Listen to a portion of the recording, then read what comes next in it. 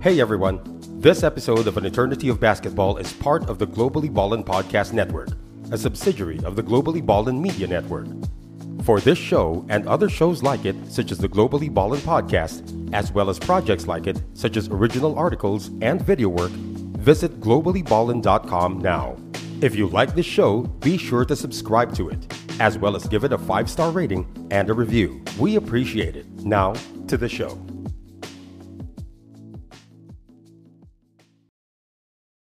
It's only a kick,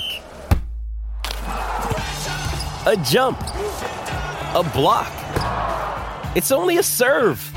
It's only a tackle, a run. It's only for the fans. After all, it's only pressure. You got this. Adidas.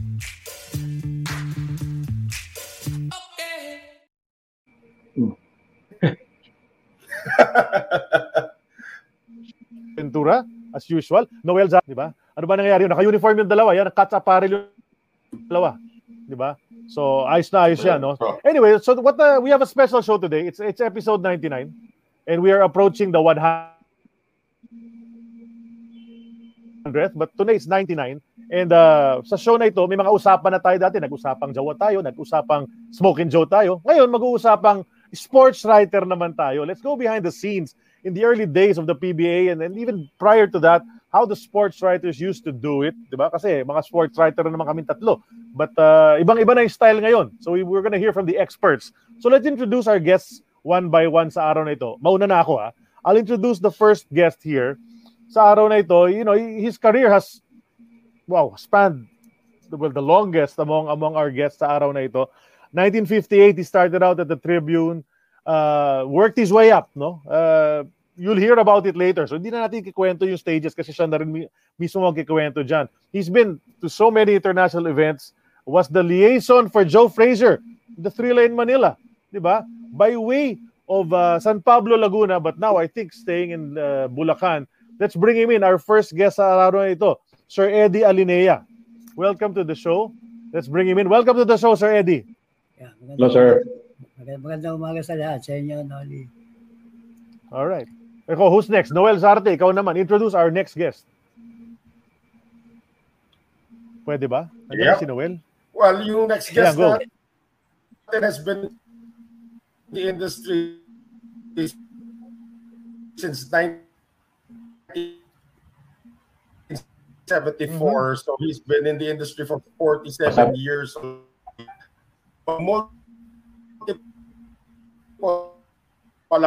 Discovered about anything, son, from si Mang Al Mendoza.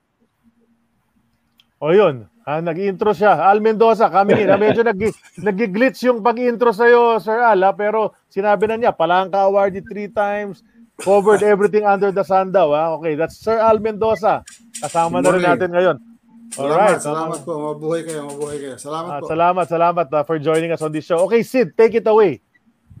Okay, our final guest naman, a pioneer in sports writing industry. She was one of the first female sports writers to really start out in the industry back in the day. And she was also my UP professor. She gave me my 2 highest grades during my very extended stay in college. I owe a lot to her. Oh, pati si Sid nawala rin. Ayun.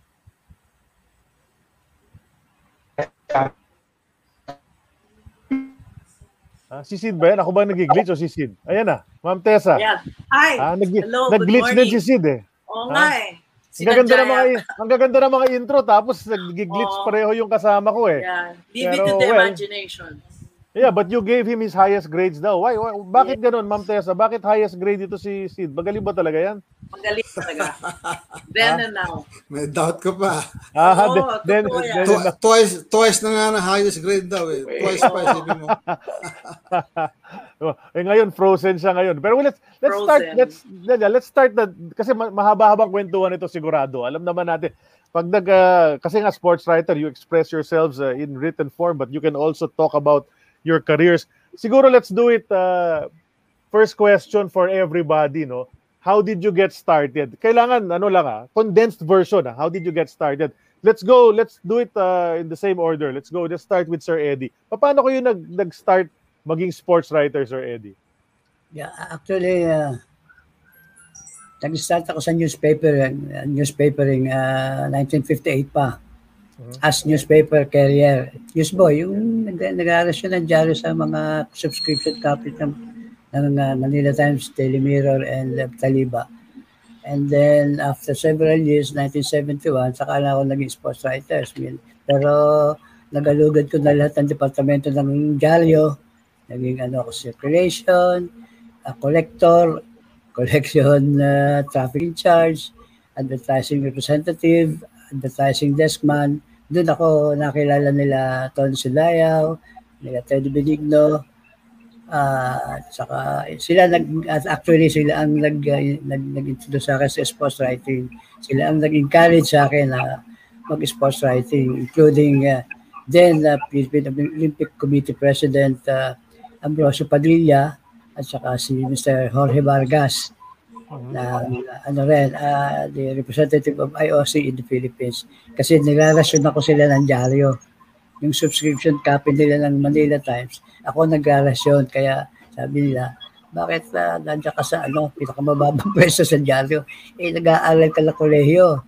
Sabi ko, wala po ako kilala dito sa Maynila. Kailangan ko ng trabaho dahil kailangan ko ng sweldo.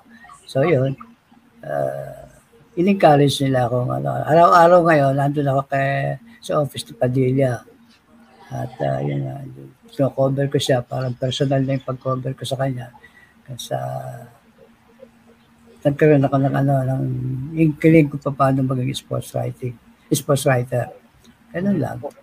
Pero mahilig po kayo, Sir Eddie, mahilig na kayo sa sports even before you became a sports writer? Nung high school kasi ako, sa UP Los Baños, isang taon, naglaro ako ng softball, baseball.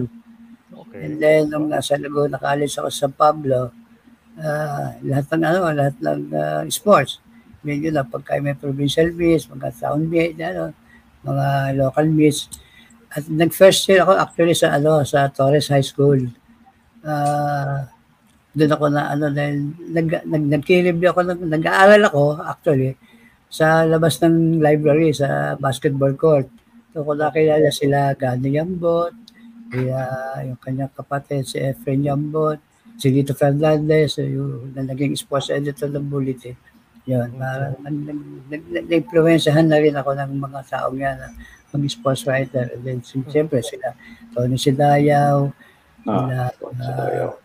si Herbert Cuevas, sila lahat ng sports editor, Gas Villanueva, sila naging barkada ako kay Inuman sa press club.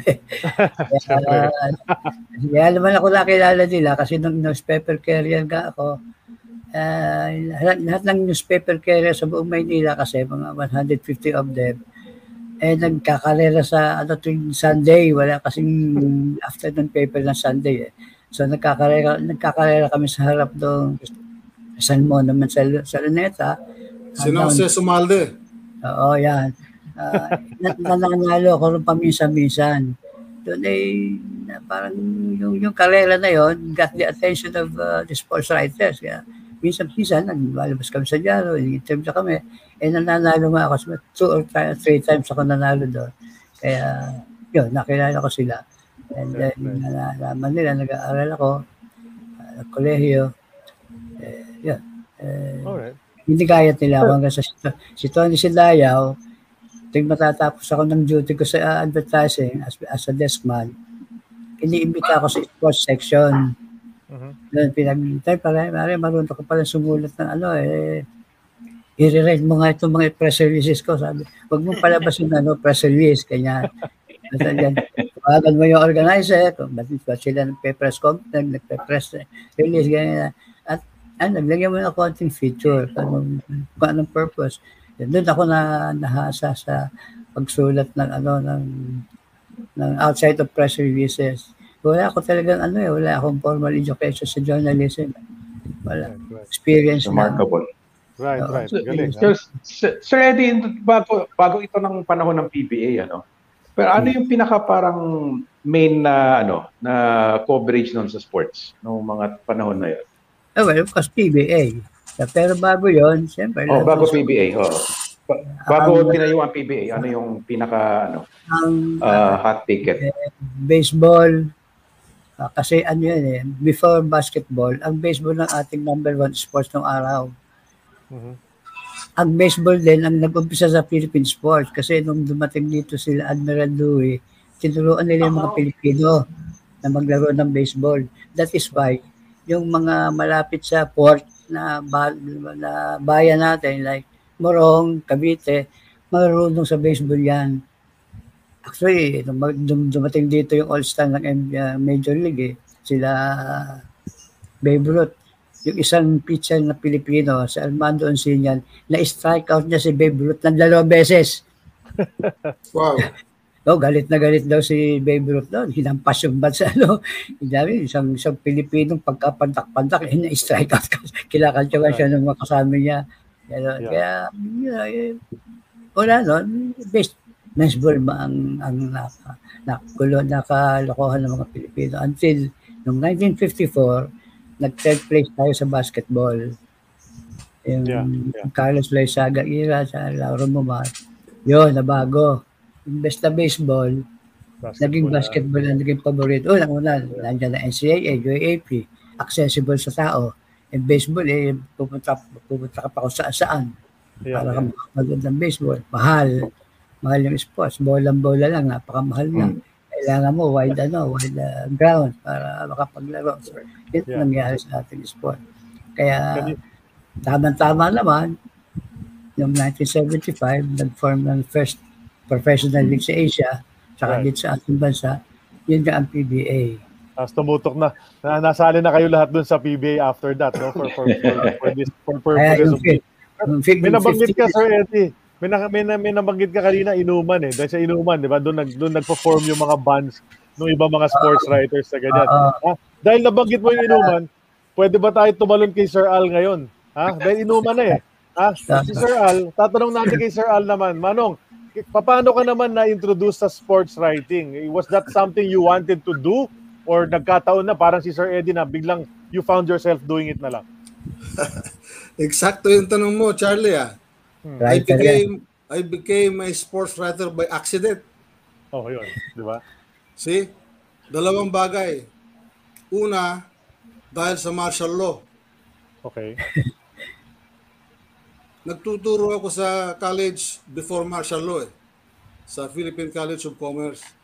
Okay. Tuturo ako doon ng creative writing. PUP ngayon. PUP na ngayon yung PCC, nawala na yung PCC, naging PUP na siya.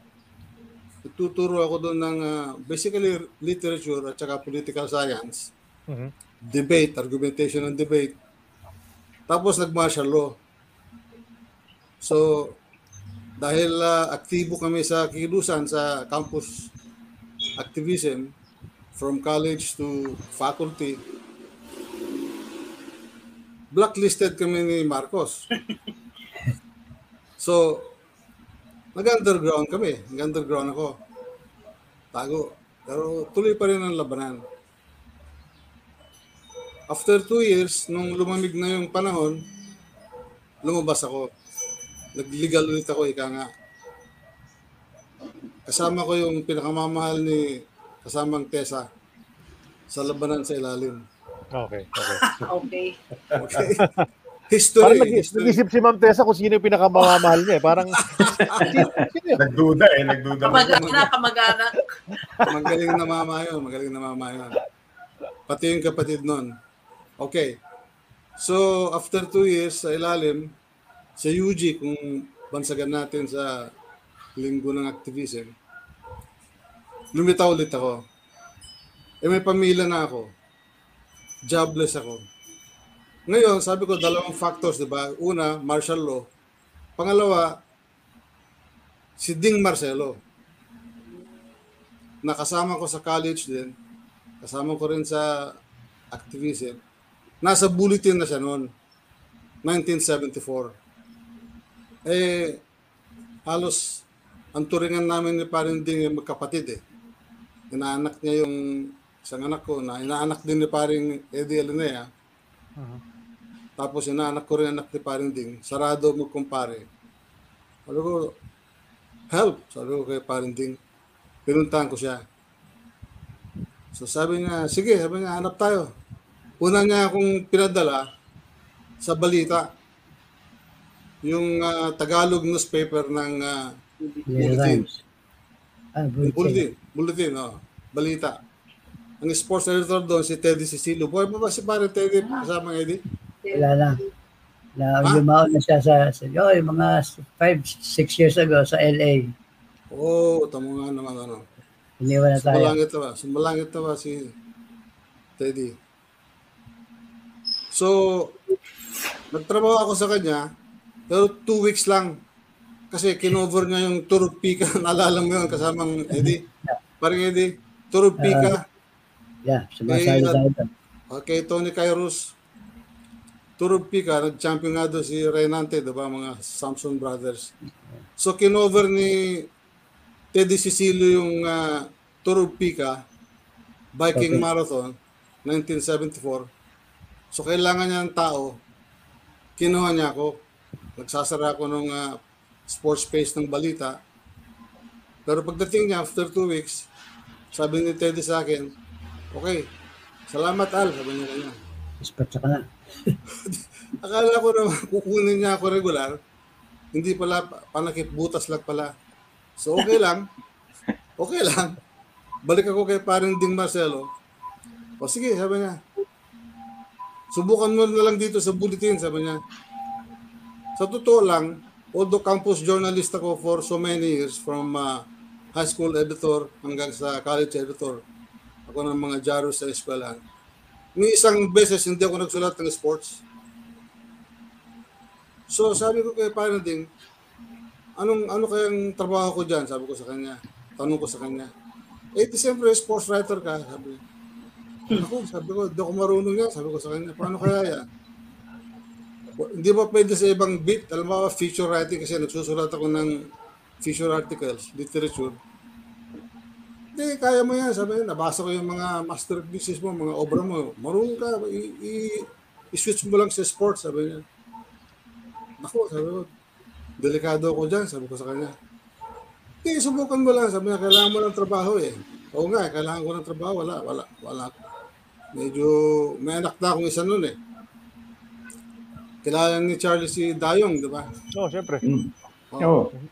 Assistant coach nga ng San Miguel Beer. Correct. Okay. Kasama ko dito ngayon. Gano'n ba? Tama si Noel. Lagi kang kinukwento. Kasama Noel.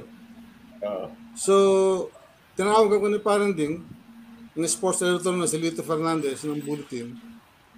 So, unang pasok ko, sabi ni Ding kagad kay Lito Fernandez, the sports editor. Dito, sabi niya, nakakatawa sa diary, walang sir, walang boss eh.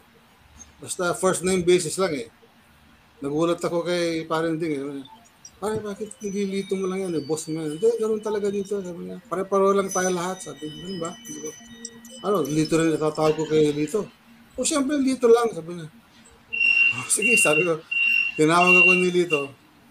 Ikaw ba yung nire-recommenda ni Ding Marcelo? Yes, sir. Walang sir dito, Lito lang. Ganun ba? Sabi ko. Okay, anyway, sabi ni Lito.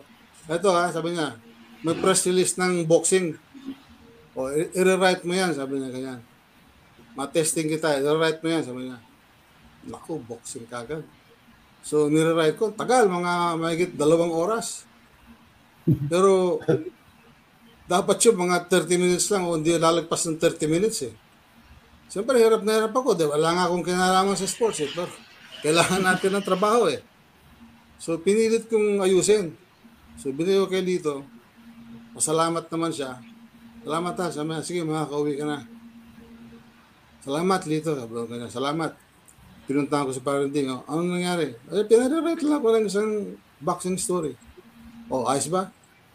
Sa tingin ko, pwede na rin, sabi ko. Ka, inuman na tayo. Inuman kami ni Paring Ding. Ganun kami, sabi nga ni Paring Eddie. Puro kami ang mga lasinggero na. College pa kami ni Paring Ding. Magkasama na kami sa Ginebra, San Miguel. So, kinabukasan, ganado ako. Inaabangan ko yung bulletin. Tinignan ko yung nire-write ko. Putris, wala akong makilala doon sa nire-write ko. Overhaul. Maski isang koma, wala. Sabi ko, patay ka ako. Bagsak ako nito ako. So tinawagan ko si Parending. Ang bahay nila Parending Marcelo noon sa Project 6. Landline pa noon, di ba? Parending, ubos ako. Bakit? Wala yung nire-write ko, hindi ko makilala. Nire-write din niya eh. Wala. Ha? Wala yun. Sabi niya, ganun lang talaga yun. Sabi niya, ano wala yun? Bagsak na ako. Hindi pa, pasok ka ulit mamaya. Sabi niya, oh, hindi pa nakakaya yun? Hindi, bali wala yun. Pasok ka ulit. So, siyempre, si Ding ang aking mentor eh. O sige, kita tayo mamaya. Pasok ulit ako. Pagdating ko, aligid ako kay Lito Fernandez. Kita niya ako. Binigyan na naman niya ako ng press release. Baseball naman, parang sikat pa ang baseball nun eh. Sila Boy Codonera pa mga kainuman natin nun, di ba? Boy Codonera. Ganun ulit, nire-write ko ulit. Madalit sabi, kinabukasan, hindi ko na naman siya nakilala. Story ko. Sabi ko, talagang ubos ako rito ako. Sabi ko kay paano kaya ito? Hindi, ayan mo lang yan. Sabi niya, basta gawin mo lang yung pinagagawa ni Lito. Ganyan lang yan, sabi niya. So balik na naman ako. Pinare-write na naman niya ako. Hindi ko na naman nakilala. Finally, sabi sa akin na Parending, ngayon mo pare ganito. Pumilas ka ng mga istorya sa wires. Alam niyo yung wires, no? Yung wire stories. Yung AP, UPI, ganyan, Reuters, FP, ganyan. Tumatakbo lagi sa opisina yun eh, yung makina na tuloy-tuloy. So, ang ginawa, sabi na Parending, pumilas ka ng mga istorya na sports, pag-aralan mo. Sabi niya, ay, tama, sabi ko, tama yun kako. So, yun ang ginawa ko, pinag-aralan ko. Okay. At sa awa ng Diyos naman, pinakamabait na tao yung si Lito Fernandez, pinakamaawain na tao, naawa sa akin talaga eh. Kasi wala akong hanap buhay eh, wala, zero, may pamilya, may isang anak, walang trabaho si Mrs. Kasi puro kami aktivista nga. So, yun ang nangyari.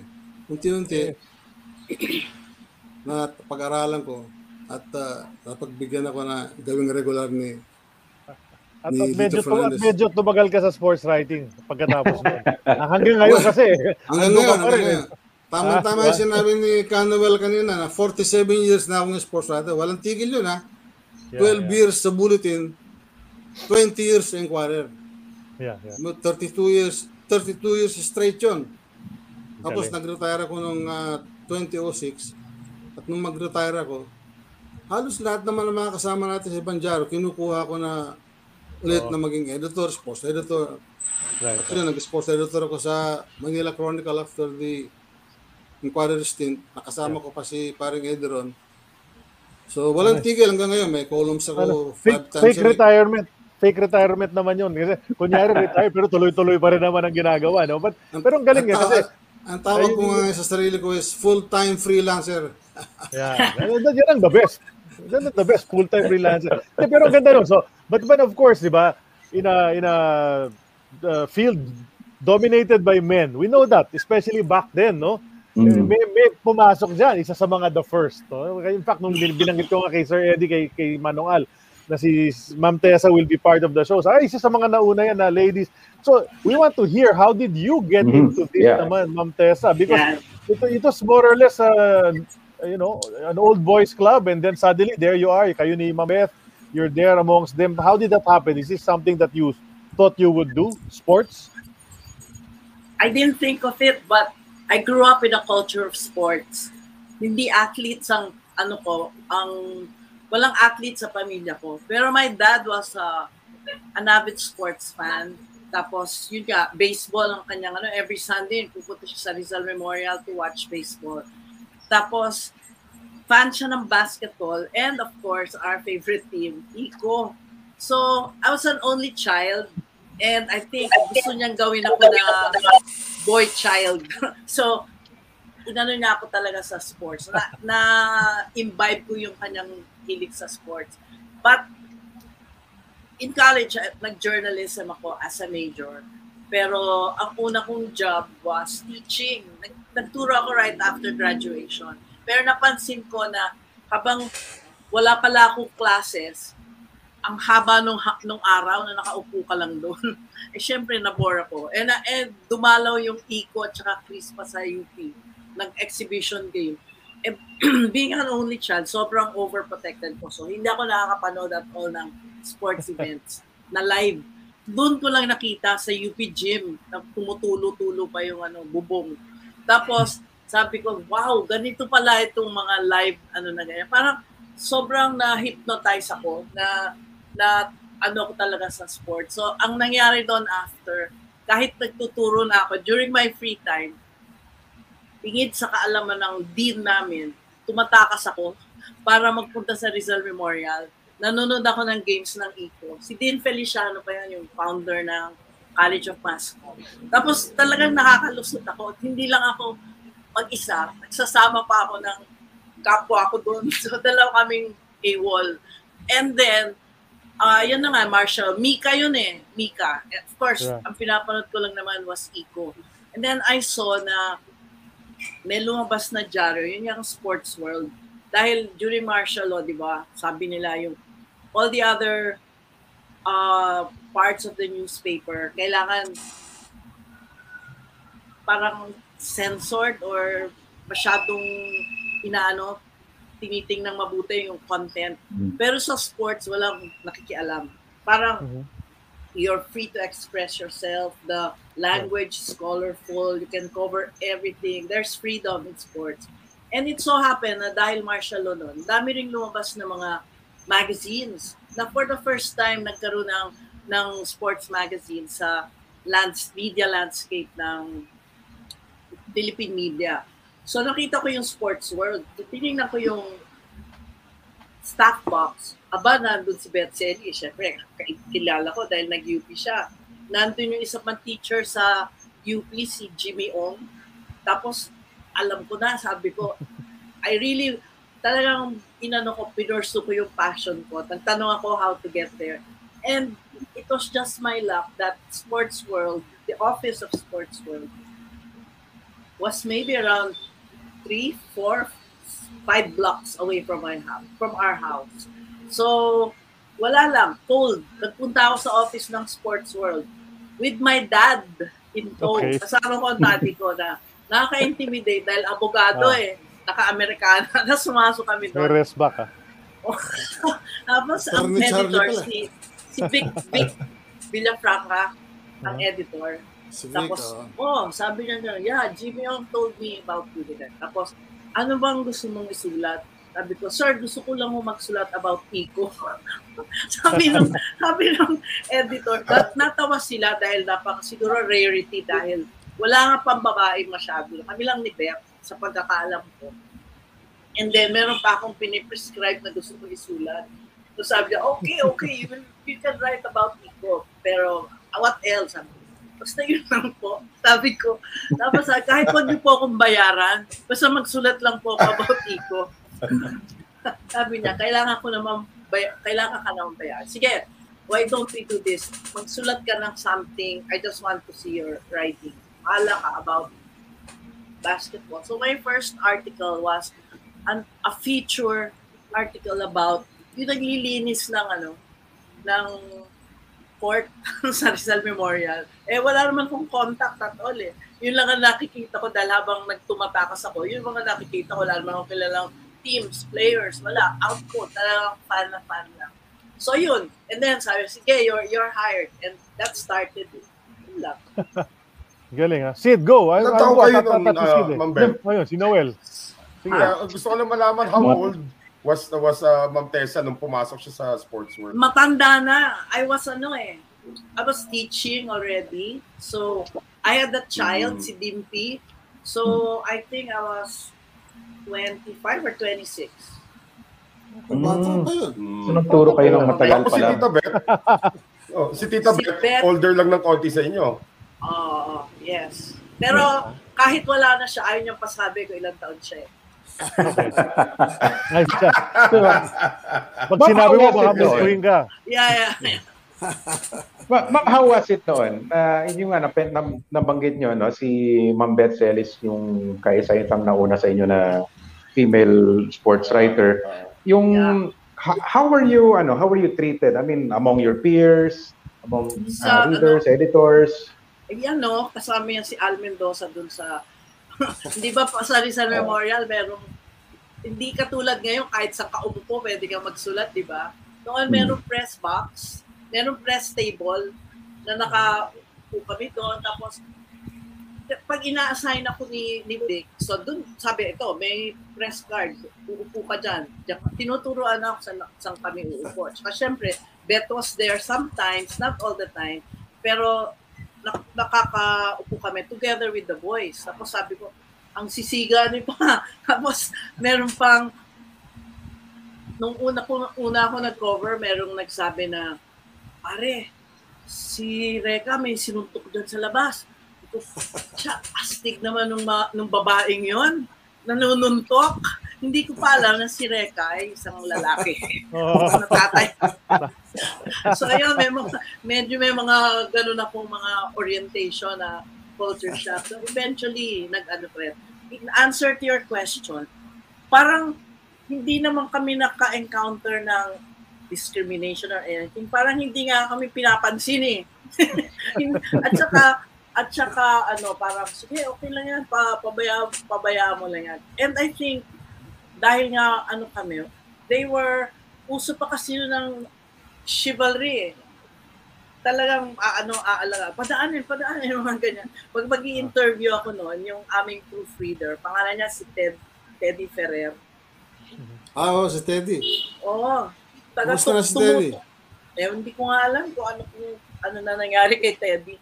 Pero siya yung pupunta siya doon sa mga locker rooms ng teams, tutuktukan niya yun, tapos sabi, Guy, may interview din sa'yo dito. So lalabas yung player, Guy Gomez, syempre.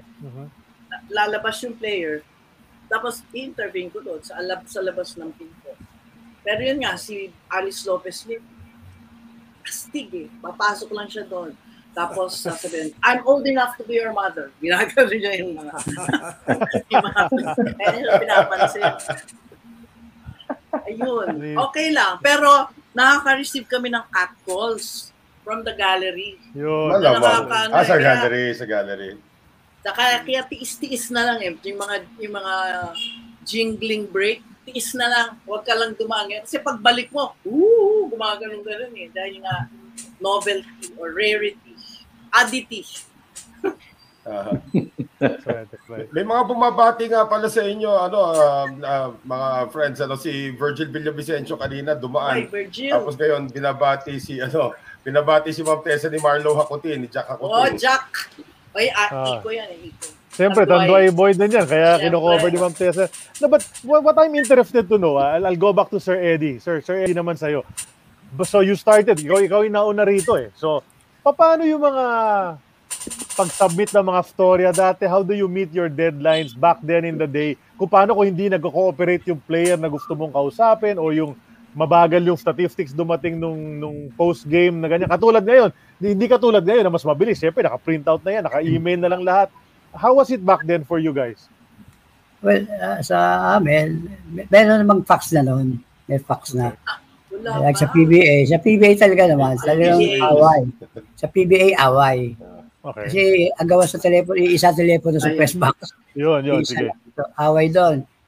Ako siyempre, nung matapos na nung mag-Marcelo, wala mga dyaryo, napunta ako sa Philippines News Agency. So, agency. Nasanay kami dun sa off the cup. Hindi na kami kumusulat ng istorya. Kaya paghawak ko ng telepono, kaya off the cup to, may sisigaw, napakayabag mo. May sisigaw, napakayabag mo. Sabi ko, siyempre, PNA ako eh. Ganyan yung mga Pero pagtapos naman nag-inuman eh. Yun, doon ako natutong gumamit ng telepono. Miski sa international, telepono lang. Kasi wala namang Kaya pagkakailangan mo ang mag-fax ka, kailangan mo makinilya, may typewriter, di ba? Sa shooting community, sa sports writing community na shooting, ang tawag sa akin, Mr. Typewriter eh. Dahil ako lang ang may bit-bit na typewriter pagka pupunta sa sa range. Saka bilib naman sa atin ang mga foreign newsmen kasi sila specialty. Kung baseball siya. Kung softball siya. Track and field. Tayo, pag-wrap up, lahat kung ano nangyari sa Olympics nung araw na yon, sakop natin, hagip natin. Kaya nagugulat sila. Pagka nagmamakinig, siyempre, makinila, mag-ingay. Kung tumitingin ganyan sa likod mo, you're good. Sa Dubai nga, in-offeran ako ng sports writing position sa the College Times sa Dubai. Kumobal tayo. Kasama ko si Paring Al nun di ba? Oo, tama. Sa Dubai. World Olympics yun. Meron akong bida yung College Times ng mga sports writer ng Pilipino na nakikita nila, na-observe nila sa press room na ang gagaling namin sumulat. Siguro, wala nga yung tumanggap. Siyempre, pagtaas mo ng istorya, mamamasyal ka na lang. Ako ganyan tumanggap. Nag-lecture ako doon sa mga batang sports writer, paano pagsulat ng basketball, paano pagsulat ng softball, ng chess. Kaya binibigyan ako ng $100 a day. Isang linggo yun. So, di na ko kwento kay La Jun Ingrasa, kay La Pare, paldo tayo ngayon, ako tayo ngayon sa ino. Bakit? Nakakaroon kumita tayo doon sa guesting ko sa College Times. Nainggit sila ngayon. Napakaswerte mo ba? Ikaw ang pinaka-walang kwenta sports writer dito. Ikaw ba na-imbita? Swerte lang yan Diba? Para sa sports writing. Wala ako alam sa Marunong ako sumulat kasi nung high school ako, lalo nung nasa UP Los Baños ako. Ako tagagawa ng live letter ng mga kaklase ko. Mga kaibigan. Okay.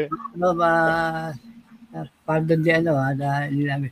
Kaya nga nung may kasabihan doon sa Los Baños pagka si Eddie Alidaya sumulat ng sports writer ng love letter, laglag ang panty ng babae.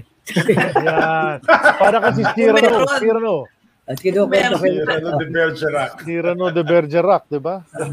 Kay Mang Al naman, may tanong kay Mang Al kasi si Mang Al was able to do yung medium na ginagawa natin ngayon. Tayong tatlo, naging broadcaster din tayo eventually habang nagsusulat. Pero kayo, Mang Al, pinasok nyo rin yung pagbo-broadcast ng PBA. Actually, may picture nga na ipapakita mamaya kasama nyo, the great Seb Sarmenta. So, paano nyo naman naisipan mag-transition from the writing to the broadcasting side? Well, good question. Kaya ako napunta sa PBA Broadcasting, radyo at saka TV dahil kay the late Bobong Velez. Sumalangit na ang kanyang kaluluwa. Tinawagan niya ako, nagkape kami sa Sulu. Actually, hindi pa sa broadcasting for an article about yung kumpanya niya na magiging carrier ng PBA. Vintage Enterprises, di ba?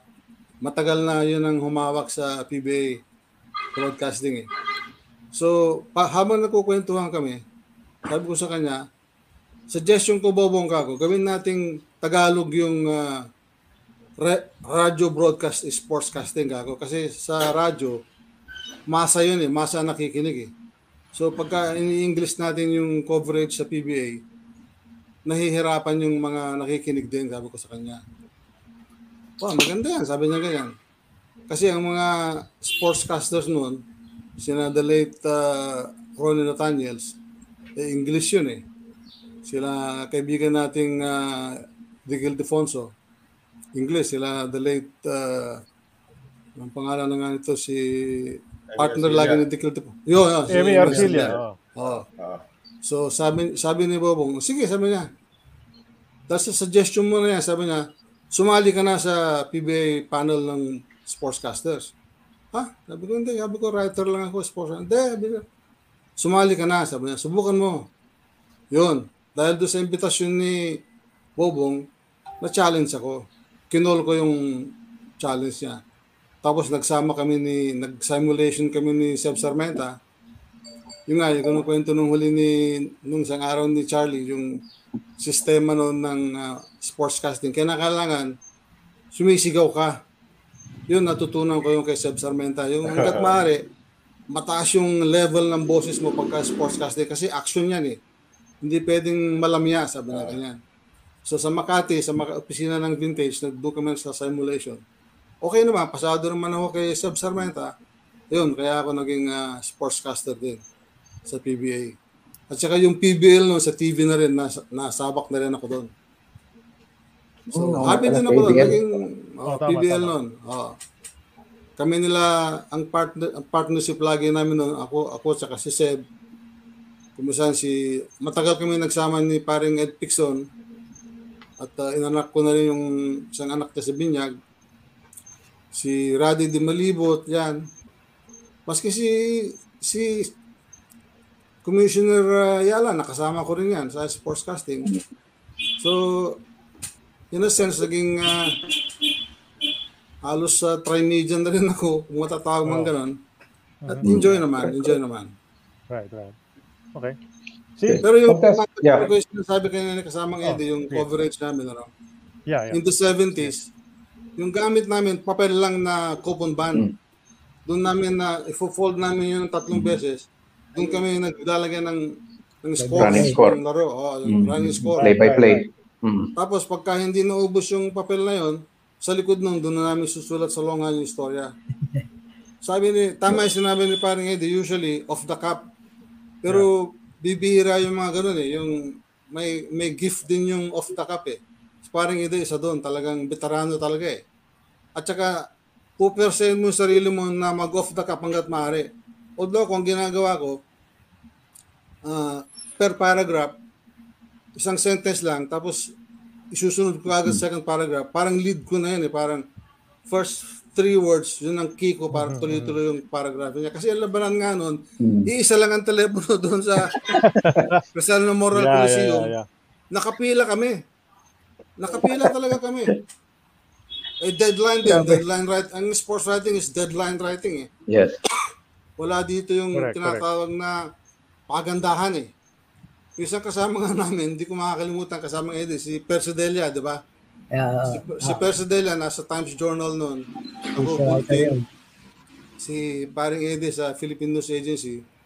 So, nakapila kami. Laging huli si Persidelia dahil pilit niya pinagaganda yung story niya eh. Magaling sumulat si paring Persidelia. Pero hindi nga kailangan yung masterpiece sa sports writing eh, sa deadline writing eh. Kung nakagawa ka man ng isang masterpiece, obra maestra, swerte na yun. So, ilang beses si paring Persidelia, hindi ko makalimutan, nagiinuman na kami, hindi na tinanggap yung story niya. Ilang beses hindi tinanggap ang sports editor niya noon, si the late Iking Gonzales. Si Iking. Si Iking Gonzales, Ken ko yun, na masayahin tao yun. Sinabihan niya si Persidelia, "Oy Percy," sabi niya, "maski na yung produkto mo ay pang New York Times, hindi ko tatanggapin yan. Wala na, tapos na ang deadline kanina pa." So kamot ng ulo si Persidelia, sasamahan niya kami sa Memorial Cafe, nagbibir na kami doon, nakakaisangkahan na kami sa darating. Ganun yung coverage namin noon. Tapos meron isang mga episodes doon na kumisya sa tagal ng pagdidikta ng istorya, may inis ka na dahil yung deadline mo, wala na eh. Kumusta sinasadya na nung ganun ang labanan noon. Wala naman naging initan talaga na talagang meron susuntukan o ano. Dahil siyempre, di ba? Beses yun. Maraming beses ha. Ito, medyo censored dito pero sabi nga kanina ni kasama ngayon na makalaglang panty yung mga love letters niya. Ako naman, nakapila ko, sinusundan ko mahal naman ako noon, ni paring Clyde Mariano. Si Clyde. Okay. Yun! Karakter din yan eh. Karakter yun. Definitely. Idol ko yun. Ngayon, sa tagal lang, kasi ang haba ng pila, nag-beer muna ako doon sa Memorial Cafe, kung kilala niyo yung Memorial Cafe sa tapat. Napaka-historic na restaurant na yun, Memorial Cafe. Balik ako sa pila, nasa unahan ko si paring Clyde. Hindi ko na mapigil yung ihi. Inihiyan ko siya. Oh my God. Hindi ko mapapatawa ng sarili ko doon, pero sa bait ng tao ni Pare Clyde, niyakap naman niya ako. Hindi, wag kang mag-alala, pare, walang problema yun. Pero inihiyan ko yung likod niya, yung bulsa niya, ginanong ko pa yung bulsa niya para doon ko ilagay yung ihi ko. Oh my gosh. Pagkatapos, pagkabait-bait na tanong si Paring Clyde, nung itinayo yung Tempo, siya kagad ang kinuha namin ng sports writer. Si Clyde Mariano. Si Reca Trinidad ang editor nun sa Tempo. Kami tatlo ang nagtayo nun ni Reca Trinidad, Ding Marcelo, tsaka ako. Okay. Galing. Tama yung sinabi ni kasamang Tessa na si Reca maraming nagkakamali na babae. Pero si Reca, yan ang original na naglagay sa pangalan ng letter H. Kaya may H sa Reca niya sa dulo. Sinundan ni Behen Cervantes. Ayun. Si Reca original nun. Ang full name ni Reca kasi Ricardo, di ba? Ricardo, Okay naman. Ako may tanong ako para kay Ma'am Tessa, di ba pinag-uusapan natin yung mga deadline beating tapos isang mga chivalrous naman ng mga co-writers nyo nung araw. Pero when push comes to shove, hindi ba kayo nababox out sa sa pila dahil nga kami muna. Laki na respeto namin sa kanila. Laki na respeto namin sa kanila. Pinapaupo pa nga kami kahit sila na tumitig. Ganon. Talaga, tama yung sinabi na kasama Tessa, talagang takot pa nga kami sa kanila ni Betsy. Pero kami wala kaming deadline kasi gaya nila dahil magazine kami. Correct. So, hindi kami pressured. Right. Anong oras ang deadline nun, Sir Eddie, Sir Al? Para lang alam ng mga tao yung pressure that you were under. Iba. Iba-ibang dyaryo. Yung mga dyaryo yung medyo mahina sirkulasyon, para mauna, maaga deadline. Kami nun sa bulletin, alas 9. Malalaki circulation, iintayin ka. Lalo kung NCAA, UAP, NCAA kasi glamour league lang ng araw yan eh. Kaya yan, must na gamitin. Miski yung may-ari ng dyaryo, sila Mr. Roses na, sila Chino Roses, kailangan NCAA nasa dyaryo. Lalo kung San Beda something, San Beda Ateneo, San Beda Lasal. Yan. Ano yan, must. Kaya pagka yung advertising department, tinanggal yung story mo dahil merong last minute na sisingit, nag-aaway kami noon. Pag-aaway kami para i-retain yung kinabukasan, magre-report yung yung may hawak ng ads, yung susubog sa management, patatawag kami, lagi kami nananalo. Ang sports ng araw is the boss trend. Sa lahat ng dyan. Susunod pa ang comic. Ang sports, unang binabasa na reader si sports. Tama. Kasi yung front page, bad news lagi.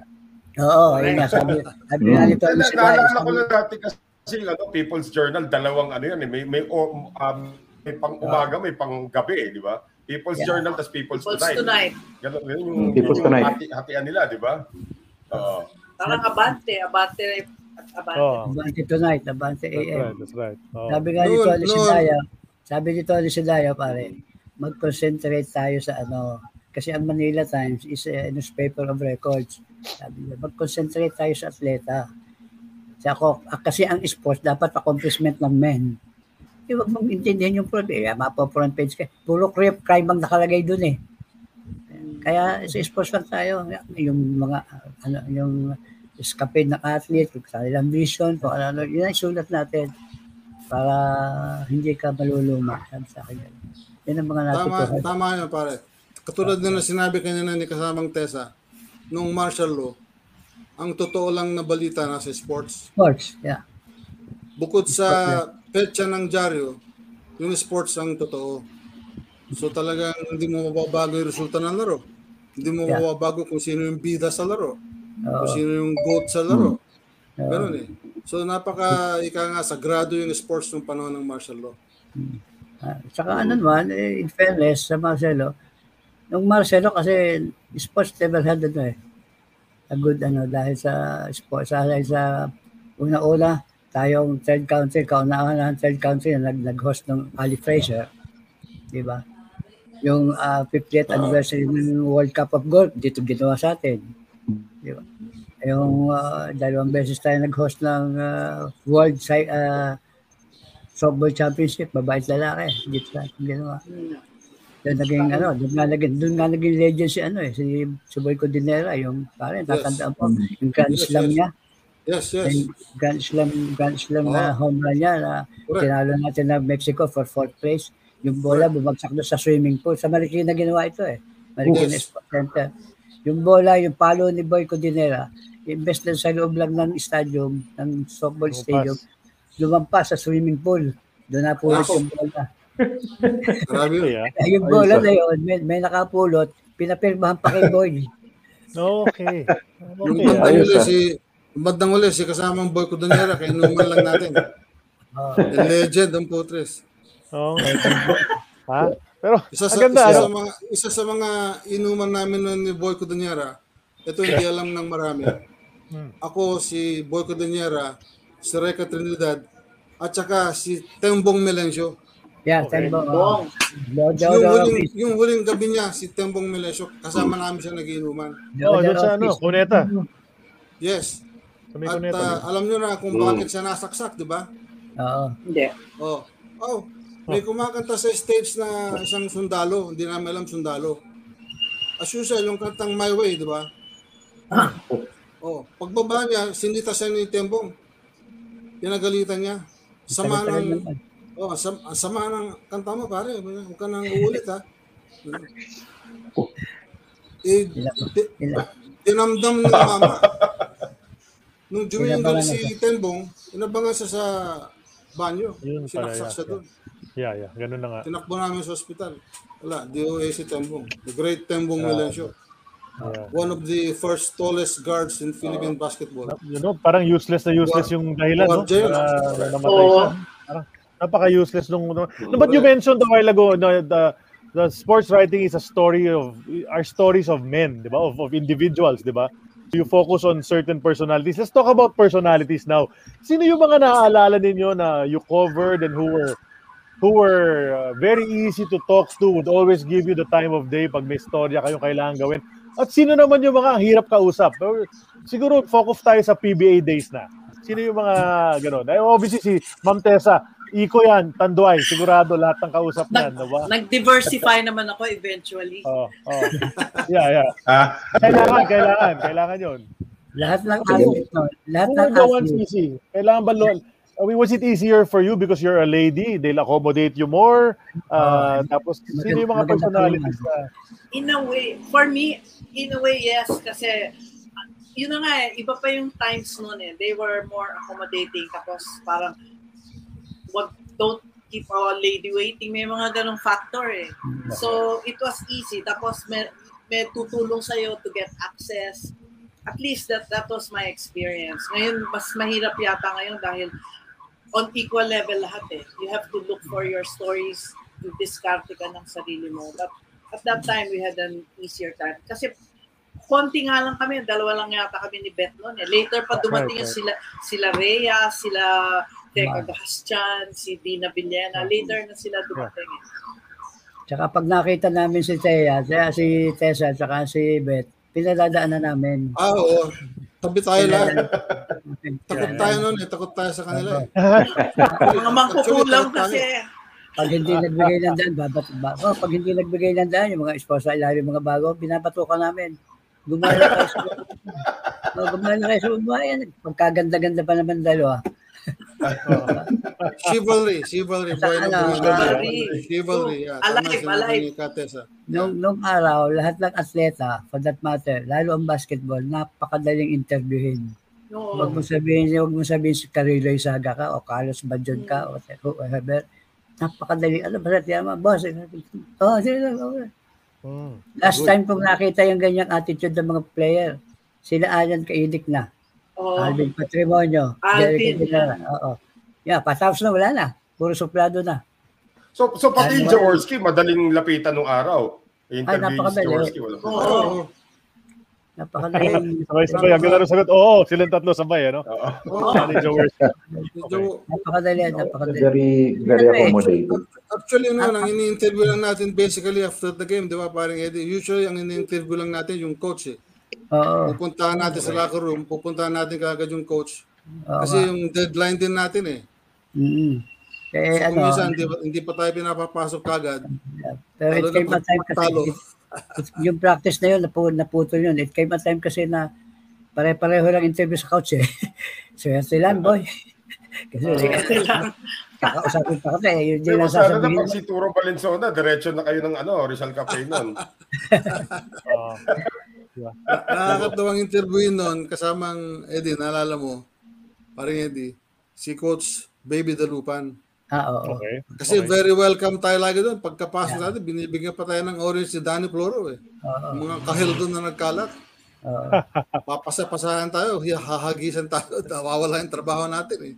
Maganda talaga yung maganda yung yung first years ng PBA. Lahat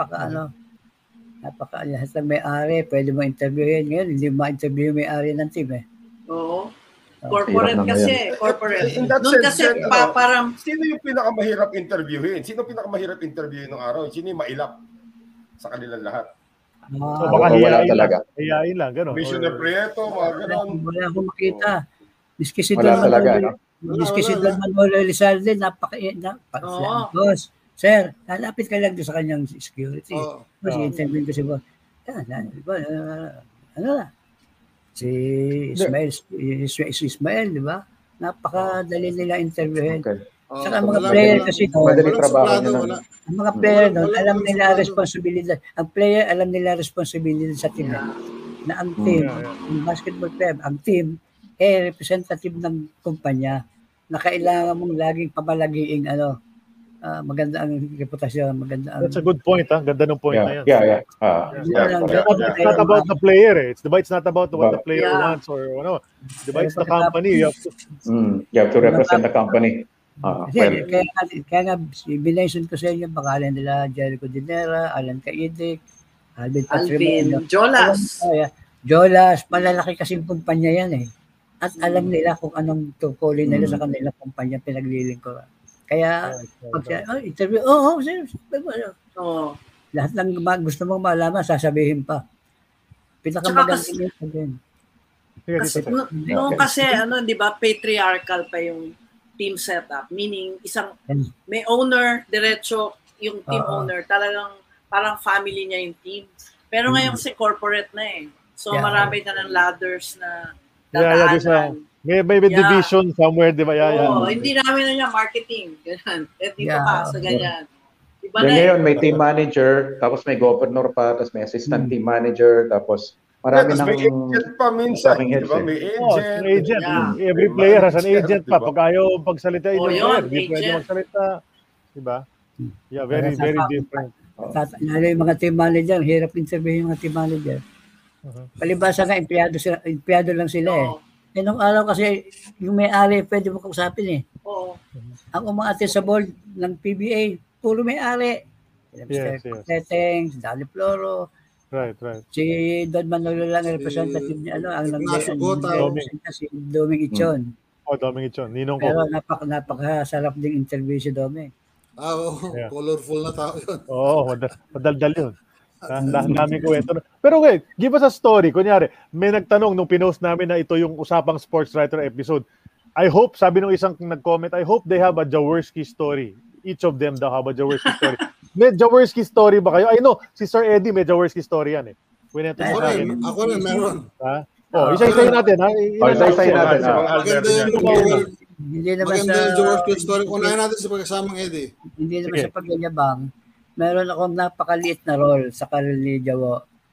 Kasi nung nakakwento ko nung mag-test tayo, di ba?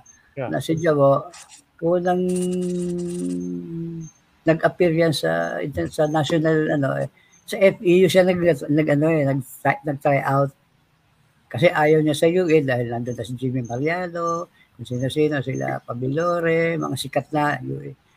Ayaw niya doon dahil hindi siya sisikat. Sa FEU siya kinausap ako minsan ni Turo Valenzuela. Sabi niya, pare, merong nag-i-ensayo sa amin, nagta-try out, pero mukhang hindi makukuha. Sabi ko, bakit? Ayaw ba ni Coach Piping Yi? Hindi makukuha yun. Dahil sa pagkapinuha si Joe, yung batang yun, wala kami ni Arasa sa team. Kaya siguradong hindi makukuha. Sinabi ko ngayon sabi mo kay Baby Dulupat, kaibigan mo si Baby. Sabi ko kay Baby, sabi ko, Merong magaling daw na player, 6'1 ata, 6'2. Lahat ng posisyon pwedeng laruin.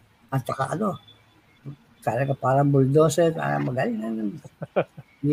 Tinawag ni Baby si Pilo Pumarin, yung father nila France.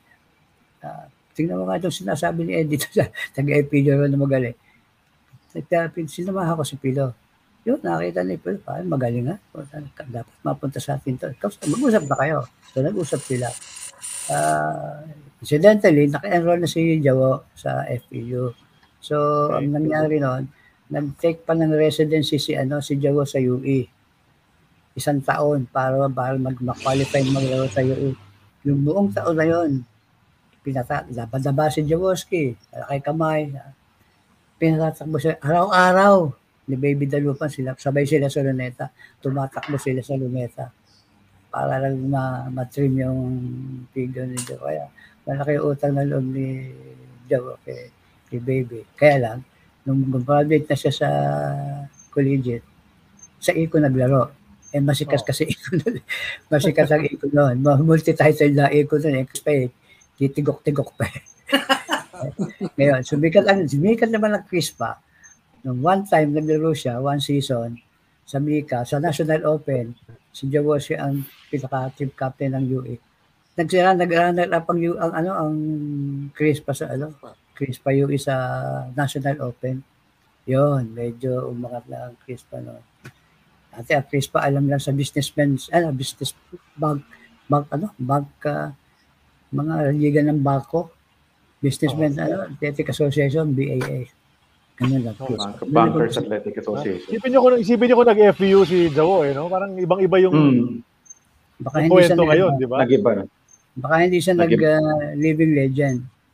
Oo. Nag-iba ang landscape ng UAAP noon. Mga teammates na sa UE Yung kasama. UE nung araw, nung ang UE magsunod-sunod na championship, 11 championship in all sa UAAP. Tumaas ang population, siyempre. Lahat ng estudyante gusto magpa-enroll sa UE, mga taga-probinsya po. Sa amin sa San Pablo, puro UE lahat kasi. Mga nag-take up na commerce, puro UE lahat yun. Mga teammates na sa UE noon, sina Rudolph Katz, sina Epo Alcantara, Haba Barrientos. Nauna pa si Jawo doon, nauna pa. Sumunod si Jawo kay TV Mariano eh. Okay. Yeah. Tapos sumunod na sila Katz, sila Barrientos, sila Picache. Si Manong Al naman, anong Jawo story mo, Manong Al? Ikaw naman. Matindi yun sa akin eh, kasi nangyari yung episode, yung encounter namin ni Jawo. Yung nagkagulo ang Chris Patriota, di ba? Yung suntukan nila sa ilalim. 1977. Papunta sa dugout, di ba? 1976, third conference. Correct, oh. So, sinulat ko yun, di ba? Yung lahat tayo, yun ang story natin eh. Yung riot eh. Ngayon, the next playing day, nandun kami sa press room sa Araneta Coliseum. Pumasok si Jawo. Sabi niya, excuse me, sabi niya, sino ba dito yung Al Mendoza? Nakatalikod ako, nakatalikod ako. Kilala ko yung boses na yun. Ako yung boss, sir. Ako po yun. Oh, ikaw ba? Sabi niya. Meron lang akong reklamo, sabi niya. Oh, ano yan, boss? Yung story mo kahapon, sabi niya. Sinabi mo na 2 minutes yung suntukan, 2 minutes yung gulo. Alam mo ba kung gaano katagal yung 2 minutes? Sabi sa akin. Sabi ko, 2 minutes nga ba nilagay ko sa story ko? Sabi ko, 2 minutes nilagay mo ganun katagal na nakikipagsuntukan ako. Isang round na yun. O sa boxing, isang round na yun. Kaya nga eh. So sabi ko, sorry boss, sorry, kasalanan ko. Jaworski yun, bakit di ka susuko? Deadline writing kasi kako, ang hirap talaga ng deadline writing. Kumisan may mga facts na sumisirko-sirko eh. Baka ang ibig ko sabihin doon, 20 seconds, imbes na 2 minutes. Tama. Sandali lang naman. Kaya nga, yan. Tapos sabi niya, mabuti naman, tinanggap mo agad ang mali mo, sabi sa akin. Siyempre naman boss, sabi ko. Salamat naman at apologetic ka, sabi siya. Oo nga eh. Sorry boss. Okay lang, sabi niya. Gusto ko lang kasi liwanagin eh. Ingat lang tayo, sabi niya. Ingat lang tayo sa pagsusulat. Yes, boss. Salamat. Salamat sa paalala. After that, Kaibigan na kayo. naging magkaibigan na kami. Yan. Ganun naman usually, di ba? Ganun naman talaga siya. At, Pag may konting kiss-kiss, biglang friends na kayo after. Sumunod doon, ito matinding ginawa niya. Isa pang reason, kaya ginawa niya. sabi ni Jaworski, nung kasalo ko yung suspended siya, at nadimanda sila eh. Nadimanda sila sa korte. Ako kumover doon, ako lang kumover hanggang sa mapatawad siya. Nalift yung suspension. Nalift siya for, ang suspension niya for life eh. For life. Lifetime ban. Oo. May nakiusap kay Gimo de Vega ba yun? Gimo, malapit kay Marcos. Nakiusap kay Marcos na patawarin si Jawo kasi mag-host tayo ng ABC dito sa Manila. Kailangan si Jaworski doon. Without consulting the BAP, nilip ni Marcos yung Right. Yung suspension niya. Yung champion na. Straight. 10 victory yun. Walang talo. Dito pa tayo. Tama, sa South Korea tinalo sa final. Pero yung kay Mang Al, may pangalawang yung na tayo na namang Al. Sige, tuloy niyo. Classic yung ginawa ni Joe sa pangalawang yugto ng aming samahan. Bisperas ng New Year, dumating sa bahay. Yun. Walang abiso. Wala. Sabi nila, hindi raw ako manginginom, sabi niya. Alam ko, hindi ka talaga uminom eh. Salamat sa dollar mo. May dala siyang isang bote ng alak. Johnny Walker. Ito, inimin mo ito, sabi niya. Kasi hindi ako uminom eh. Pero kung gusto mo akong uminom, sasabayan kita. Isang pitchil ng gatas ang inumin ko. Yun ang sabi niya, isang pitchil ng gatas. Kaya ko bang itoso? Hindi, dadahan-dahanin ko rin. Sabi niya ganyan. Mahirap uminom ng gatas na isang pitchil, uubusin ko. Sabi niya. Alam niyo si Jawo, very witty rin yan eh. Magaling sa doon. Maraming wit yan na humor. Tama nga naman, isang pitchil ng gatas, paano mo itotos yun, di ba? Shot din ng gatas dapat. Shot din ng gatas. Pero siyempre, walang pitchil ng gatas. Binusan ko yung Johnny Walker na dala niya para nag-shot kami. Umabot na halos kami ng hanggang hating gabi. Bisperas, mag-New Year na. Doon siya nagtagal sa bahay. Ako na ang nagtaboy sa kanya para samahan mo ang pamilya mo, New Year na. Hindi, gusto ko kasama kita. Talagang na-touch ako. Hindi ko makakalimutan yun. Pinuntahan niya ako doon. Ito, matindi dyan. Dagdag ko lang sa kwento ni... sige na. Sorry, Mangal. Go ahead. Tapusin mo na. May dadagdag lang ako doon. So, walang nakakaalam doon. Ilan lang tao nakakaalam doon. Abay, mga ilang araw ng sumunod na araw, ang dumating na ban sa bahay, si Ramon Fernandez. Nagulat ako eh. Nadalaw ka. Kaya nabalitaan ko, dinalaw ka ni Robert Jaworski. Dinalaw din kita. Ibang klase. Ganun ha? Kailangan talaga ang magtapatan yun. Ibang klase. Naalala ko Noel, before we go to Tita Tessa. Talaga may dadagdag ko lang doon kasi ganun talaga si Senator Jaworski. Naalala ko, birthday naman ng ating kaibigan na yumaong si Barry Pascua. Doon sa kanila, sa kanilang bahay sa may Kamuning. Yun, birthday niya. So nagkakasiyahan kami. Biglang dumating si Senator. Hindi namin alam na darating, walang abiso rin. Bigla siya dumating, siguro mga 2 oras siya nag-stay din doon na nakipagkwentuhan sa amin. Biglang umalis. Lang. Dumalaw lang talaga. Ganun talaga may gawain niya yun. Genuine. How about you, Tita Tessa? May Jawo story ka ba? Meron din naman nakapiranggot. Okay. Kasi when I met him, siyempre pinapanood ko lang siya ng mga Meralco days, ganyan. So when I met him, Toyota na. Yung nag-comeback na siya. So, since nagko-cover na ako noon, mahilig akong i-assign nung editor kay Dante, Silverio, tapos dun sa kanila. Di ba may clubhouse sila dyan sa may Bel Air. EDSA, yeah, sa Bel Air. So yun, madalas ko mag-cover. Since personalities yung ginagawa ko, mostly yung mga taong in-interview ko, more than events. So naging close din kami ni Joe to the extent na dog lover siya eh. Meron siya mga alagang German Shepherds na sabi niya, gusto mo, bibigyan kita. Kasi I don't know ano yung circumstances, pero parang pinuntahan ko siya sa bahay niya doon sa St. Ignatius. Doon pa siya na nakatira eh. Tapos ang dami yung aso. Kung gusto mo, bibigyan kita niya ng isang dog, sabi niya. So ganung level. Pero later, nag-evolve yung aming relationship dahil Añejo Ram, Tanduay. Siyempre, nandun ako sa Tanduay. Dahil yun ako ni Don Pepito na kaming dalawa ni Beth, no? So, at that time, meron na ako yatang polo noon. So, syempre, sobra yung rivalry noon na in the words of Beth Celis, may konting banatize factor. May mga banat ng konti, ganyan. And hindi ko alam kung ano yun, pero naging malaking issue na lumabas pa sa TV eh. Tapos in-interview si Joe. Something about yung sobrang physicality on court. Na syempre ang best exponent si Joe. So I'm sure meron ako sinulat na something like that. And then merong nag-bring up noon sa TV. Ito, sabi ni Tessa Hasmines, ganyan. Sabi hindi ko alam nang sinabi ni Joe.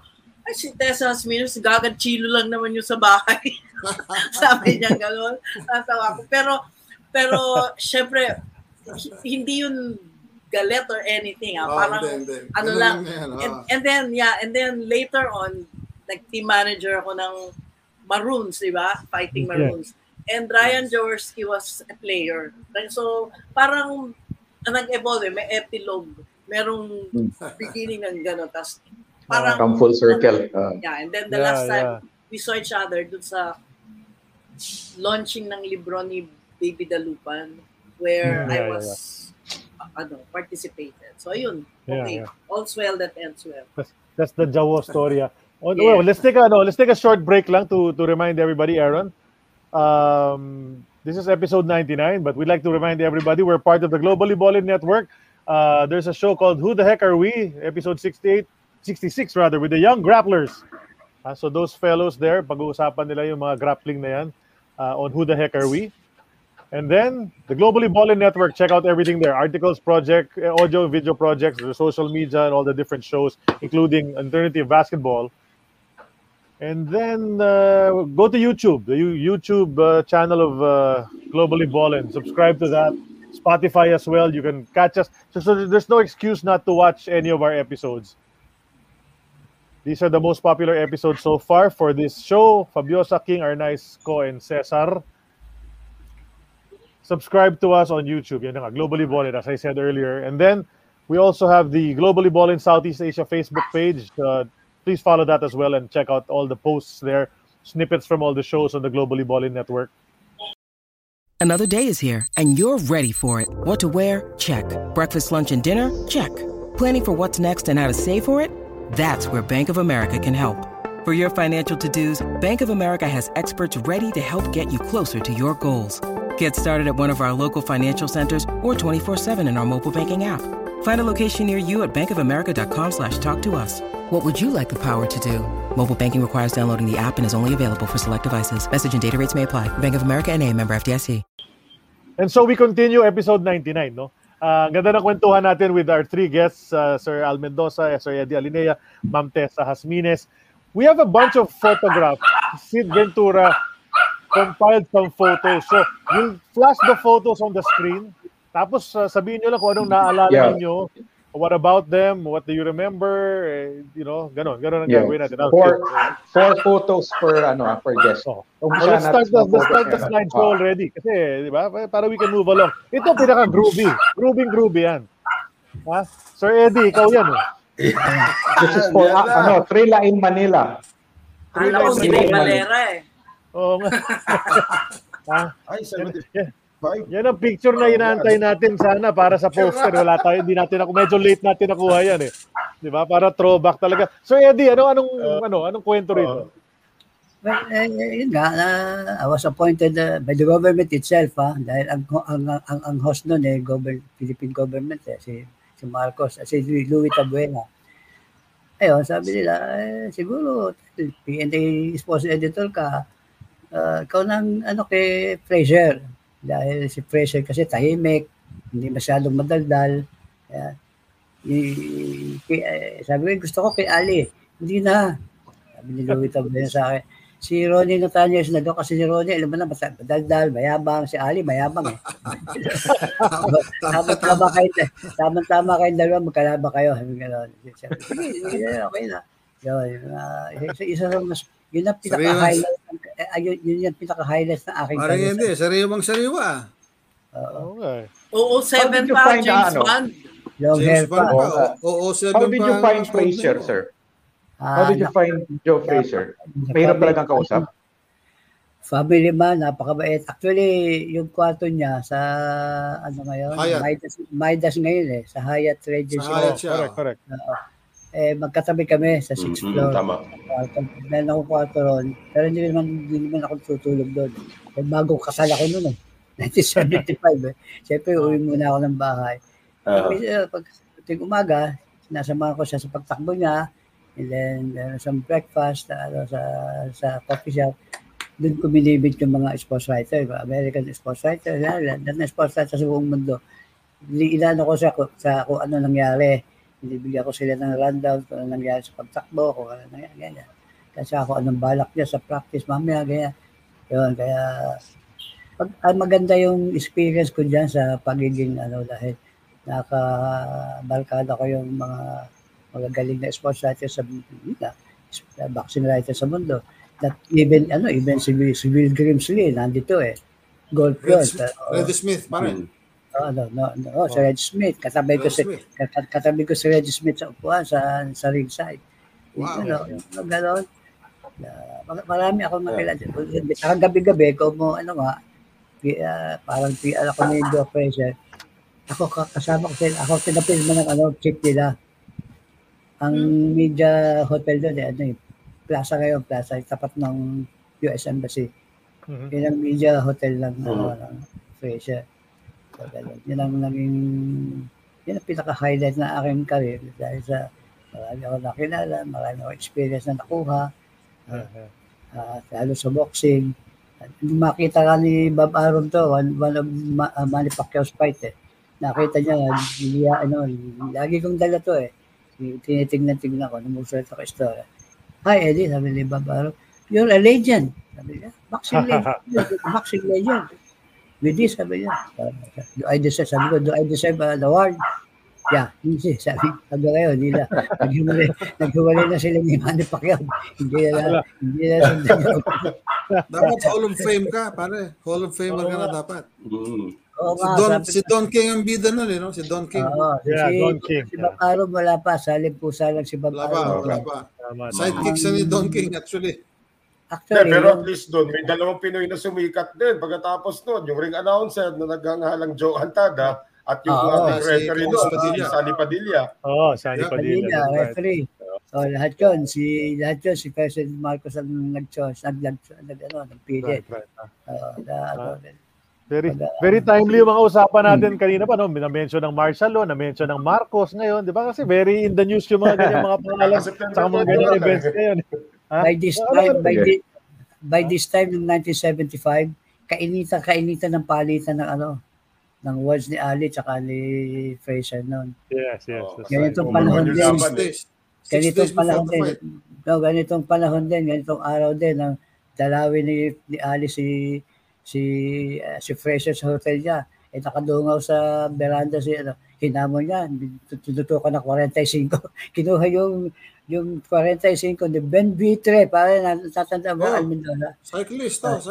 Kinuha niya yung 45 ni Ben Vitre, ginano sa hinahamon ng baril si Joe Fraser.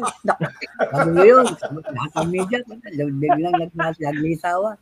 Ganon napakagaling sa PR ni si Ben Vitre noon, bodyguard, security? Security. Tama kasi.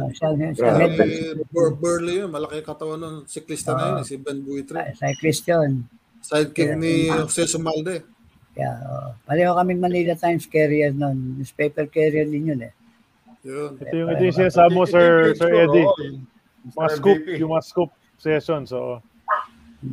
Tapos naging scoop president pa ako. Ito, scoop Oo nga. Nine straight year, Secretary General ako ng PSA eh. 3 presidente pinaglingkod ako ron. Si Tony Sidayaw, si Gas Villanueva, saka si Iking Gonzales. Ang pagkakamali ko lang, bakit ako lumaban kay Rudy Navarro para sa presidency ng PSA. PSA. Tama, PSA. As expected, talo ako. Yung mga bata kasi, sila Reka, hindi naman naman ito, masyadong cordial na ng mga sports editor yung PSA, ganyan. Ikaw lang, pwede lumaban yan. Naman, merong Eddie Alineas Circle. Mga batang sports writer, sila Hoy Basilio, laging nasa akin ako laging host sa inuman. Kaya akala ko, iboboto ako ng mga lokong yun. Pagdating ng boto, hindi ako binoto.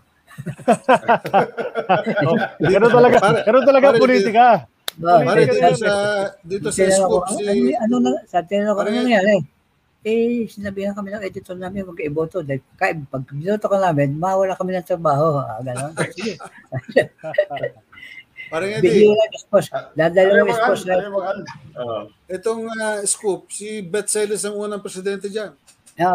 Yes, Vic Villafranca. Si Vic Villafranca. Siya yung founder. Sila ang founder. Si Vic pala, okay. Pero very associated kay Ma'am Beth yung scoop na yan. Matagal sa naging presidente dyan. Sandali lang si Vic mga 1-2 years lang. And then Beth took over. Okay. Tapos sinundan ko siya, dyan si Beth. Paring Al, sumunod. What's the next photo, Aaron? Next photo, please, for ito. Palipad Hangin. By Eddie. Wow. The best. Ano tong Pure Food Shell controversy? Parang anong nangyari dito? Parang hindi ko na matandaan. Natatandaan nyo ba, Sir Eddie? Hindi ko na matandaan. Anong dyaryo itong palipad hangin, parang Eddie? Anong dyaryo ito, palipad hangin mo? Sa dami ng kolo mo. Magazine. Oo nga eh. Baka sa Central Luzon. Sa baba. Di ba Champ or what? Baka nga Champ. Nakalagay ba sa baba? Baka. Pero do you remember? You remember, Sir Eddie, ano nangyari dyan? Last word on the Pure Food Shell controversy. Anong kontrobersiya yan? Alam ko, naalala dyan eh. Na-finalize ang Hinebra. Nag-walk out yan eh. Ang Pure Foods. Na-finalize ang... hindi pala Hinebra. Hinebra pala yan. Yung picture, dalawang referee. Oo nga. Si Ernie De Leon yun, Ernie De Leon. Baka yung last second shot ni Richard Hollis, yung kinount, tapos counted, pero hindi talaga dapat counted, yung import ng Pure Foods. Pure Foods, si Hollis. Si Richard, Hollis, tapos nag-order ng replay na lang. Dapat i-blow up natin yan para mabasa natin. Pero anyway, parang ganun yata. Pixelate naman. Kasi wala pang review nun eh. Si Ernie De Leon. Yeah. Si Ernie De Leon at saka si Boy Cruz. Yes. Saan naglaro pareho yan? Naglaro din si Violet Desma, di ba? Si Ernie De Leon naglaro. Si Bay ba yan? Di pala si Boy Cruz yan. Si Bay. Si Bay yan. Violet Desma, tama. Naglaro yan, nag-UE yan eh. Henaro. Maraming nakakamusta. Maraming nakakamusta sa inyo. I want to let you know lang. Maraming nakakamusta si Ben Obrique, si Chuck Barrero, si Jimmy Manansala. Puro nagko-comment sila rito. Si Django Arce, si Ramon Dizon. Ngayon, si Gil Cortez. Just said hello. Si Ramon Cruz. Si Ramon Cruz. Kanina rin. Chris ba? Ito, parang reunion dito eh. Pag AOB. Reunion ng PBA players dito eh. Mia Domingo. Diba? Isa pa, no? One more si Mia, yung bata rin natin. Mia Domingo. Hi, Mia. Estudyante natin. Tsaka hello daw kay Ignacio T. Ano yung next? Shoot Magazine daw yan. May nagsabi pala. Shoot Magazine. Shoot Magazine. Sabi ni PA Archives, si Aris Garcia. Thank you, Aris. Yeah, Shoot Magazine. Shoot. Sige, what's the next photo? Pero, ano yung... Hindi ko lang natatandaan to. Kasi mga... Ayan na. Bata. Papugihan ang laban Pacquiao na ito Ano na. Mukhang octo-maneuvers. Mukhang octo-maneuvers si Pacquiao dito. Hindi mukhang boxingero. Yung mga octo-maneuvers, mga boxing, diba? Pero hindi na siya plan dito eh. So ano na to, mga 2002, 2003 na yata.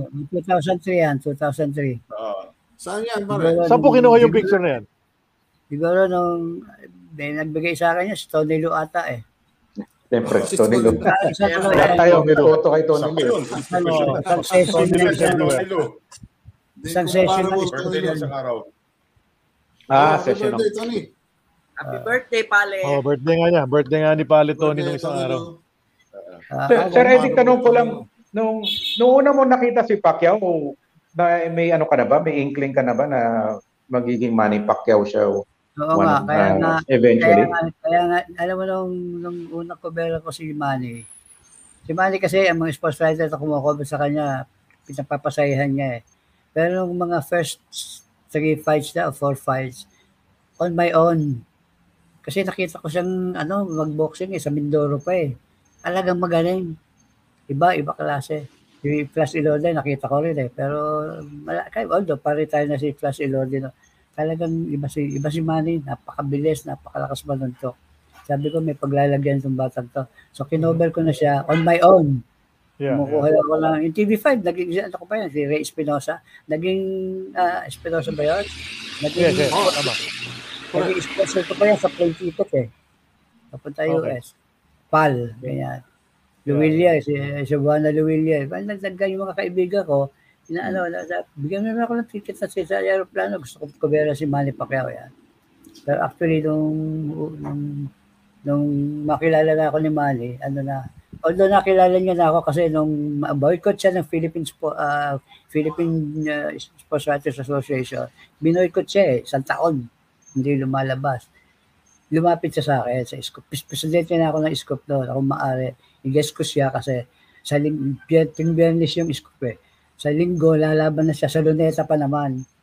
Wala lumalabas na para naman yung mga tao, kahit na libre ang ticket, manood. So, yun, nilabas ko siya. Pinalabas ko lang para hindi ako makagalitan ng mga editor. Pinalabas ko na kusang loob na nagpunta si Manny Pacquiao sa scoop at pinagkamay ko lang dahil silang dalawa ni Jawo. And out of that, gumawa na ako ng konting istorya. Tapos yung retrato nila, kasi si Jawo cannot be ignored eh.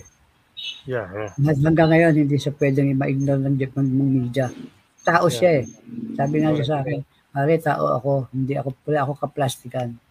Tao ako, kaya yun, pinagkamay ko sila. Sinabi ko sa istorya.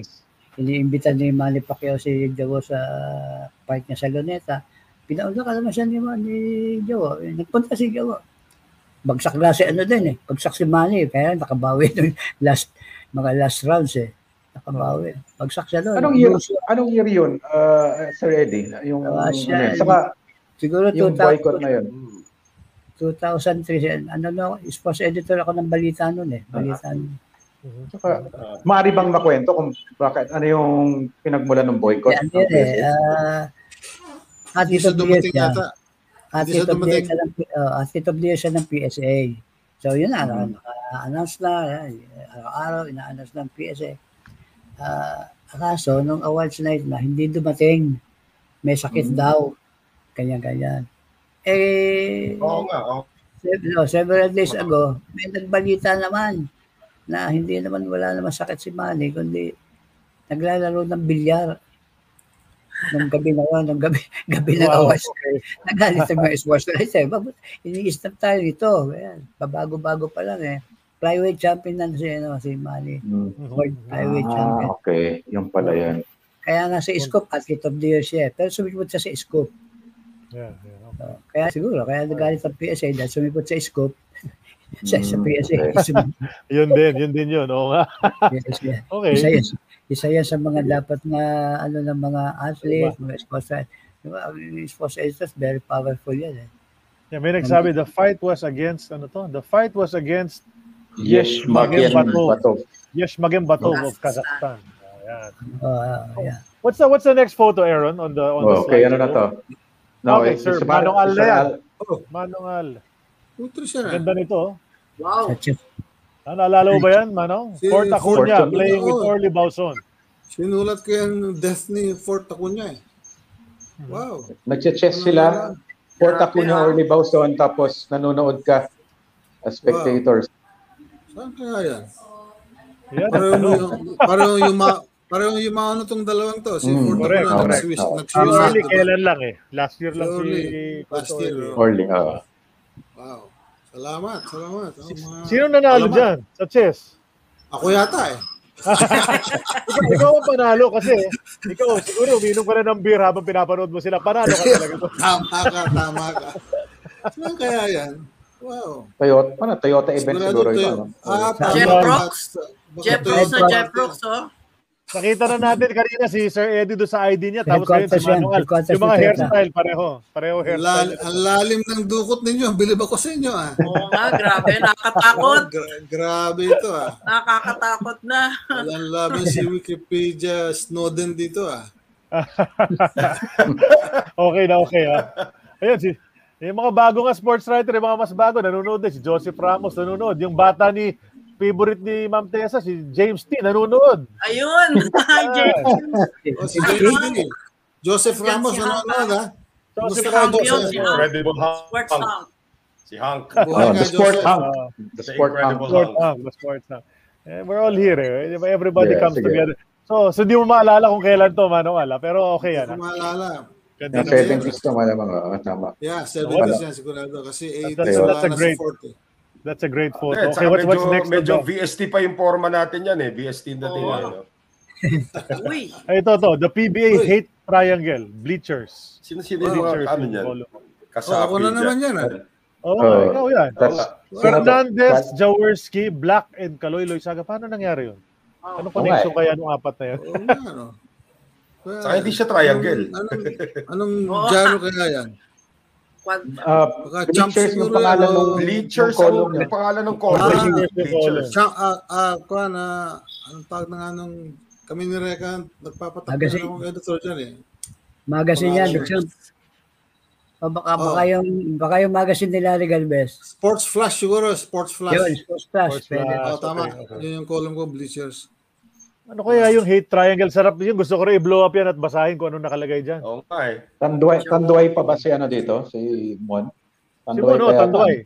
So, yun yung Oh, sa Tanduay, mga, Hinebra mga days. mid-80s yan. Saga. Mga Oo. mid-80s. Kaloylo Saga. Sigurado. Sino yung kasunod ni Kaloylo Saga? Jawo. Jawo. Tapos Tapos Norman Black. Norman Black. Norman. Tapos Tapos Gidaven ba to? Don Ramon. Don Ramon. Ramon. Oh. Ano kaya yan? Kaya yan o nga. Hindi, next time. Pag kaya natin blow up yan sa telepono. Oo nga eh. Sa dami ng mga Pixel nasulat. niya, tama Oo nga, yun na nga. Sa dami na sinusulat nyo, it's hard to remember. Nakaka-intriga kasi yung headline eh. Hate Triangle. Hate Triangle. Baka naman hati yan, hindi hate, hati. Hindi, pero yun nga, ang dami nagko-comments ng bago pa lang pumasok sa show, ikaw daw ang parang tulfo ng sports writing nung araw. O, paano mo naman ako yung reputation na yan? Bakit? Oh, ikaw daw Bakit yung tulfo ng sports writing nung araw eh. Ano yung sabihin nun kaya? Sumbungan ba? Sumbungan ba? Sumbungan na ba Ikaw yan? yung pinaka-hard hitting sa wala ka kundangan na pagsusulat. True. Tungkol sa Yan. issue. Ganda. Maganda yung Lahat ng terminology. sinusulat may bulaga. Yan. Hindi naman siguro. Ba't ganun, Mangal? Paano mo nakuha yung reputation na gano'n? Well, Idol ka daw nila kasi ikaw daw talaga walang pakundangan eh. Hindi, ang paliwanag ko lang doon ay I write it as I see it eh. Ganun lang eh. Tama yun.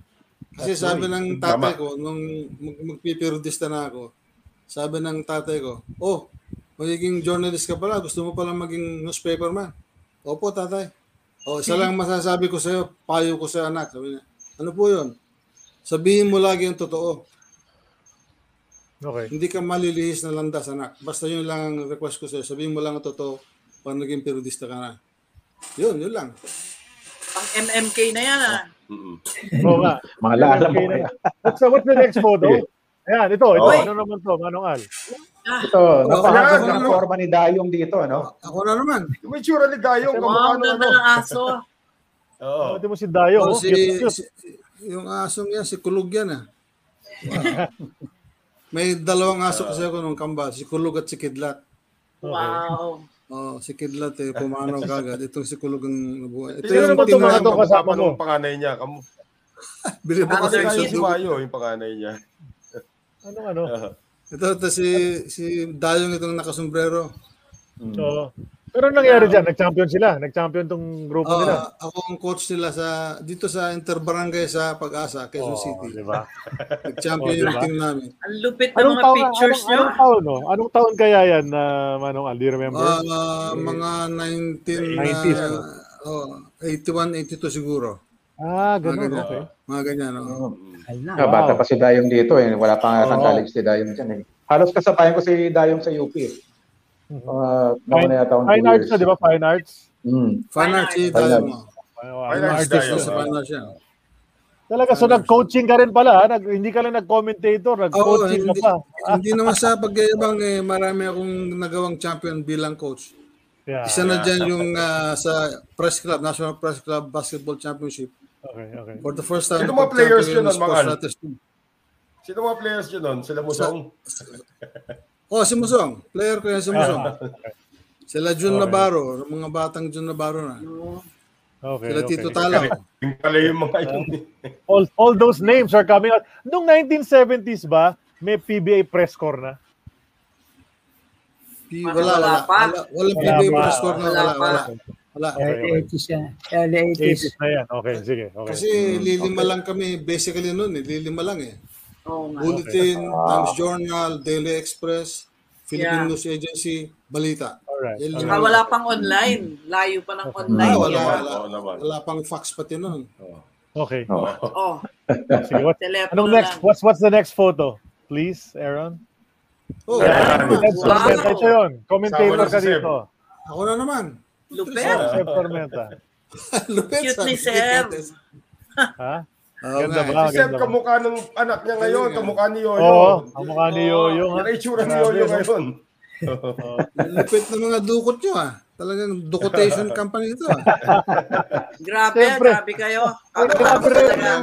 Reminiscing That's what the show is all about. That's what the show is all about. Wala ako naman memories nyo rito.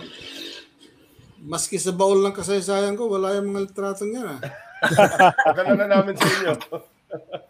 Salamat. Pero okay, how was your sportscasting experience? I mean, is it something you miss or sana ginawa mo mas maaga sa buhay mo yung ganyan, sportscasting? Well, okay na rin yun. Yung nag-start ako, okay na rin yun. Okay. Hindi naman siya masyadong late, pero masaya. Isa sa mga masasayang episode sa buhay ko yung sportscasting na yan. Kasi ang daming nakakakilala sa'yo. Mas lalo akong nakilala dyan sa sportscasting na pag pumupunta ako sa mall noon ito si Al Mendoza, ito yung sportscaster. Ganun, narinig ko sa likod ko Kasi alam nila yung itsura mo kahit pa paano. Kaya nga, nakikita ka kasi. Yeah. At least Sir Al, may kwento. Ayan. Tapusin ko na. May magandang kwento si Rado Di Malibot. Pumunta daw siyang mall. May lumapit sa kanyang fan. Uy, favorito ko sportscaster ito ng PBA. Ito si Randy Sakdalan.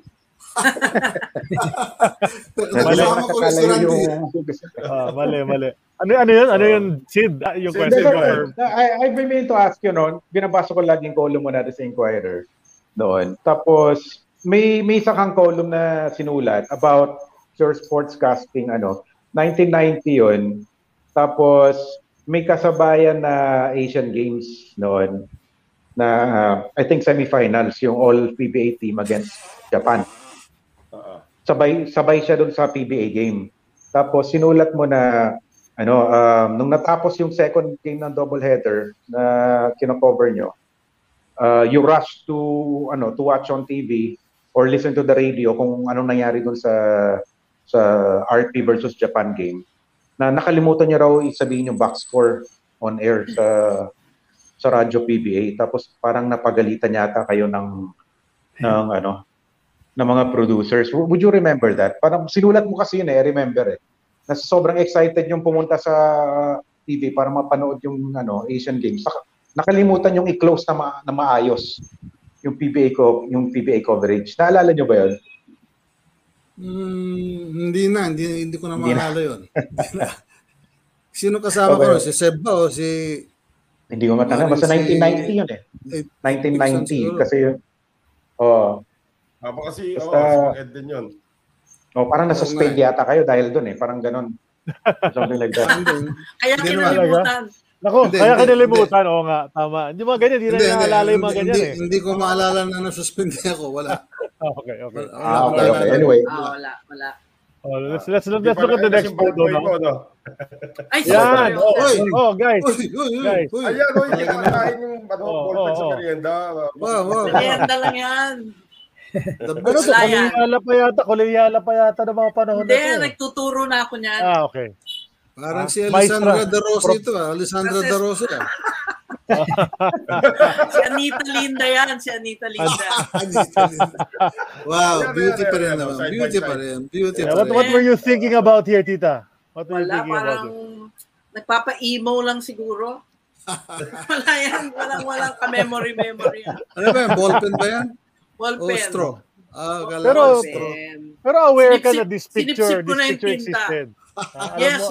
Aware ka naman na ganyan. I have it in my file. I think kinuha yan ni, if I'm not school mistaken, yan. sa Sports World. Hindi.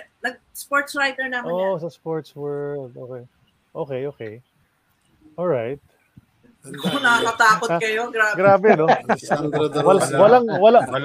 Ito maganda. May comment yung top fan natin si Tony Valenzuela nakalagay. Akala ko. Hilda Coronel. Bakit hindi? Okay ba? Salamat po. Baka po Coronel Verian. Ito, sabi ni Hil Cortez. Ang ganda talaga ni Tessa. Matagal na akong binobola ni Hil kahit harapan. Salamat. Hil Cortez ng Toyota. We had to show this photo if only for the posing and everything. Kahit di maalala yung kwento behind it, kailangan mapakita yung photo na yan talaga. Okay, what's next? What's the next photo? We'd like to stay on that one. Ito. Yan! Wow. Nasa ano na ako yan? Nasa advertising ako yan. Sa Ace Compton pa yan nung panahon yun. Ang side story niyan, bakit ako nakapasok sa Ace Compton, I owe it to my basketball and sports writing background. Kasi 1978, during the summer, yung classmate ko na boss ko, si Danny Gozo, I'm sure any of you know him. Si Danny, Si Danny. Kamusta na si Danny? Pinipitch niya yung PBA account for Ace. And then, in-invite ako to join the team just for the summer para daw i-pitch namin since kilala ko sila Commissioner Prieto. Yung sila, si June, nandun na rin noon. So, sa madaling salita, nakuha naman namin yung account. But I enjoyed the advertising world so much. Nagstay ako for 5 years. And ito, ano na yan, pa 1982 yan Sports Fest. And, ano yan, tag of war, pero champion kami. Basta nung umuwi ako, puro pasa yung katawan ko dahil nag-champion kami. Pero daming mixed yan, boys and girls yan in one team, di ba? Kasi may lalaki sa dulo. Pero ang daming babae, Tapos si Freddie Webb, siyempre payabangan ng mga agency to agency. So nagpabongga ako noon. Sabi ko, ang coach natin si Freddie Webb. So dumating si Freddie Webb, pero token lang. After dumating siya, wala na. Panakot lang ng kalaban. Hindi siya nag-stay. Akala ko kasama si Nova Villa. Hindi kasama si Nova Villa. Ay, hindi. News namin yun. Nice. This is Nakakatakot? Ano ba? What's the next photo? Let's see. Katakutin natin lalo. What's the next photo? Tignan natin. Ayan. Aba! Talaga nagpa-interview si Jerry na walang shirt. Di ba? Tinan mo naman yan. Oo. Pinag-uusapan na natin si Boy Cordillera. Ito na yung offspring. Yan yung panahon na maraming gel ang buhok. Yung nakatindi gano'n. Late 80s na ito, no? Yeah. Late 80s. Yeah, late. Ano siya? PBA na to? PBA na. College Hindi na ko yun. Loyola alam, Center PBL to. or PBL. PBL. If I may hazard a PBL, guess, yeah, PBL. hindi. If I may hazard a guess, kasi ang Pure Foods, nagpa-practice nun sa Loyola Center eh. Ayan, Noong yan. 88. Pure Foods. So wala nang Tanduay yan. The end na. Correct. Dahil nandun ang Pure Foods eh. Doon sila nagpa-practice nun eh. So baka ito yung Pure Kasi Foods mukhang practice sa Loyola Loyola. Center. Tapos open pa to fans noon eh. Ang mga practices ng PBA teams eh. Kaya malamang mga fans yung nasa likod mo, Ma'am Tessa. Oo. Because of this picture, I'll ask a question. Ma'am Tess, did you ever get a story by using your charms on a player? Naku. Kunyari yung medyo... Automatic Kailangan na yun, yan. automatic. Wala. Hindi sa hindi. Wala, parang hindi ko, wala ako nakikitang charm. Bargasan lang ako makipag-interviewan. Okay. Bargasan. Kunyari, kung si Sir Alo, si Sir Eddie magtanong sa isang tao, ayaw magbigay ng story, pero nung ikaw nagtanong, binigay sa'yo yung story. May ganun ba? Automatic yun. Automatic. Dahil nga nahihiya sila dahil may gender factor. Ayan. Hindi pa uso yung gender equality nun eh. Ngayon na lang ang uso yun. Tsaka wala pa yung mga harassment, wala pa nun.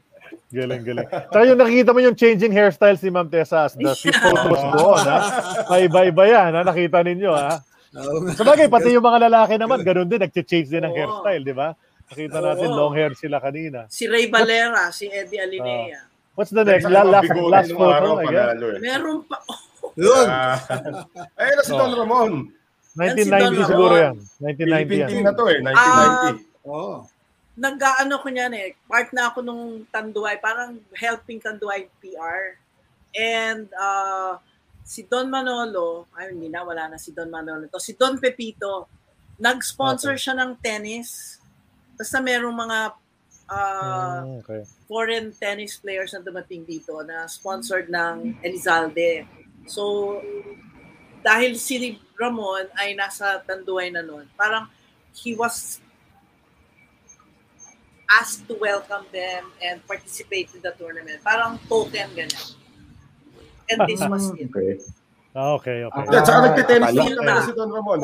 Tennis yan. Nagte-tennis siya. So this was 80s. Akala ko yung 80s, all mga PBA 80s. team eh. Hindi. Kala ko rin kasi And even- Philippines. Kasi may Philippine flag eh. And even the fashion changes. So, tinan mo yung fashion. Iba, depende sa setting eh. Iba-iba talaga eh. Fashion show. Fashion show. Kailangan talaga yan. Ganda. Is that the last photo na, Sid? Yeah. That's the last one. Sana last one.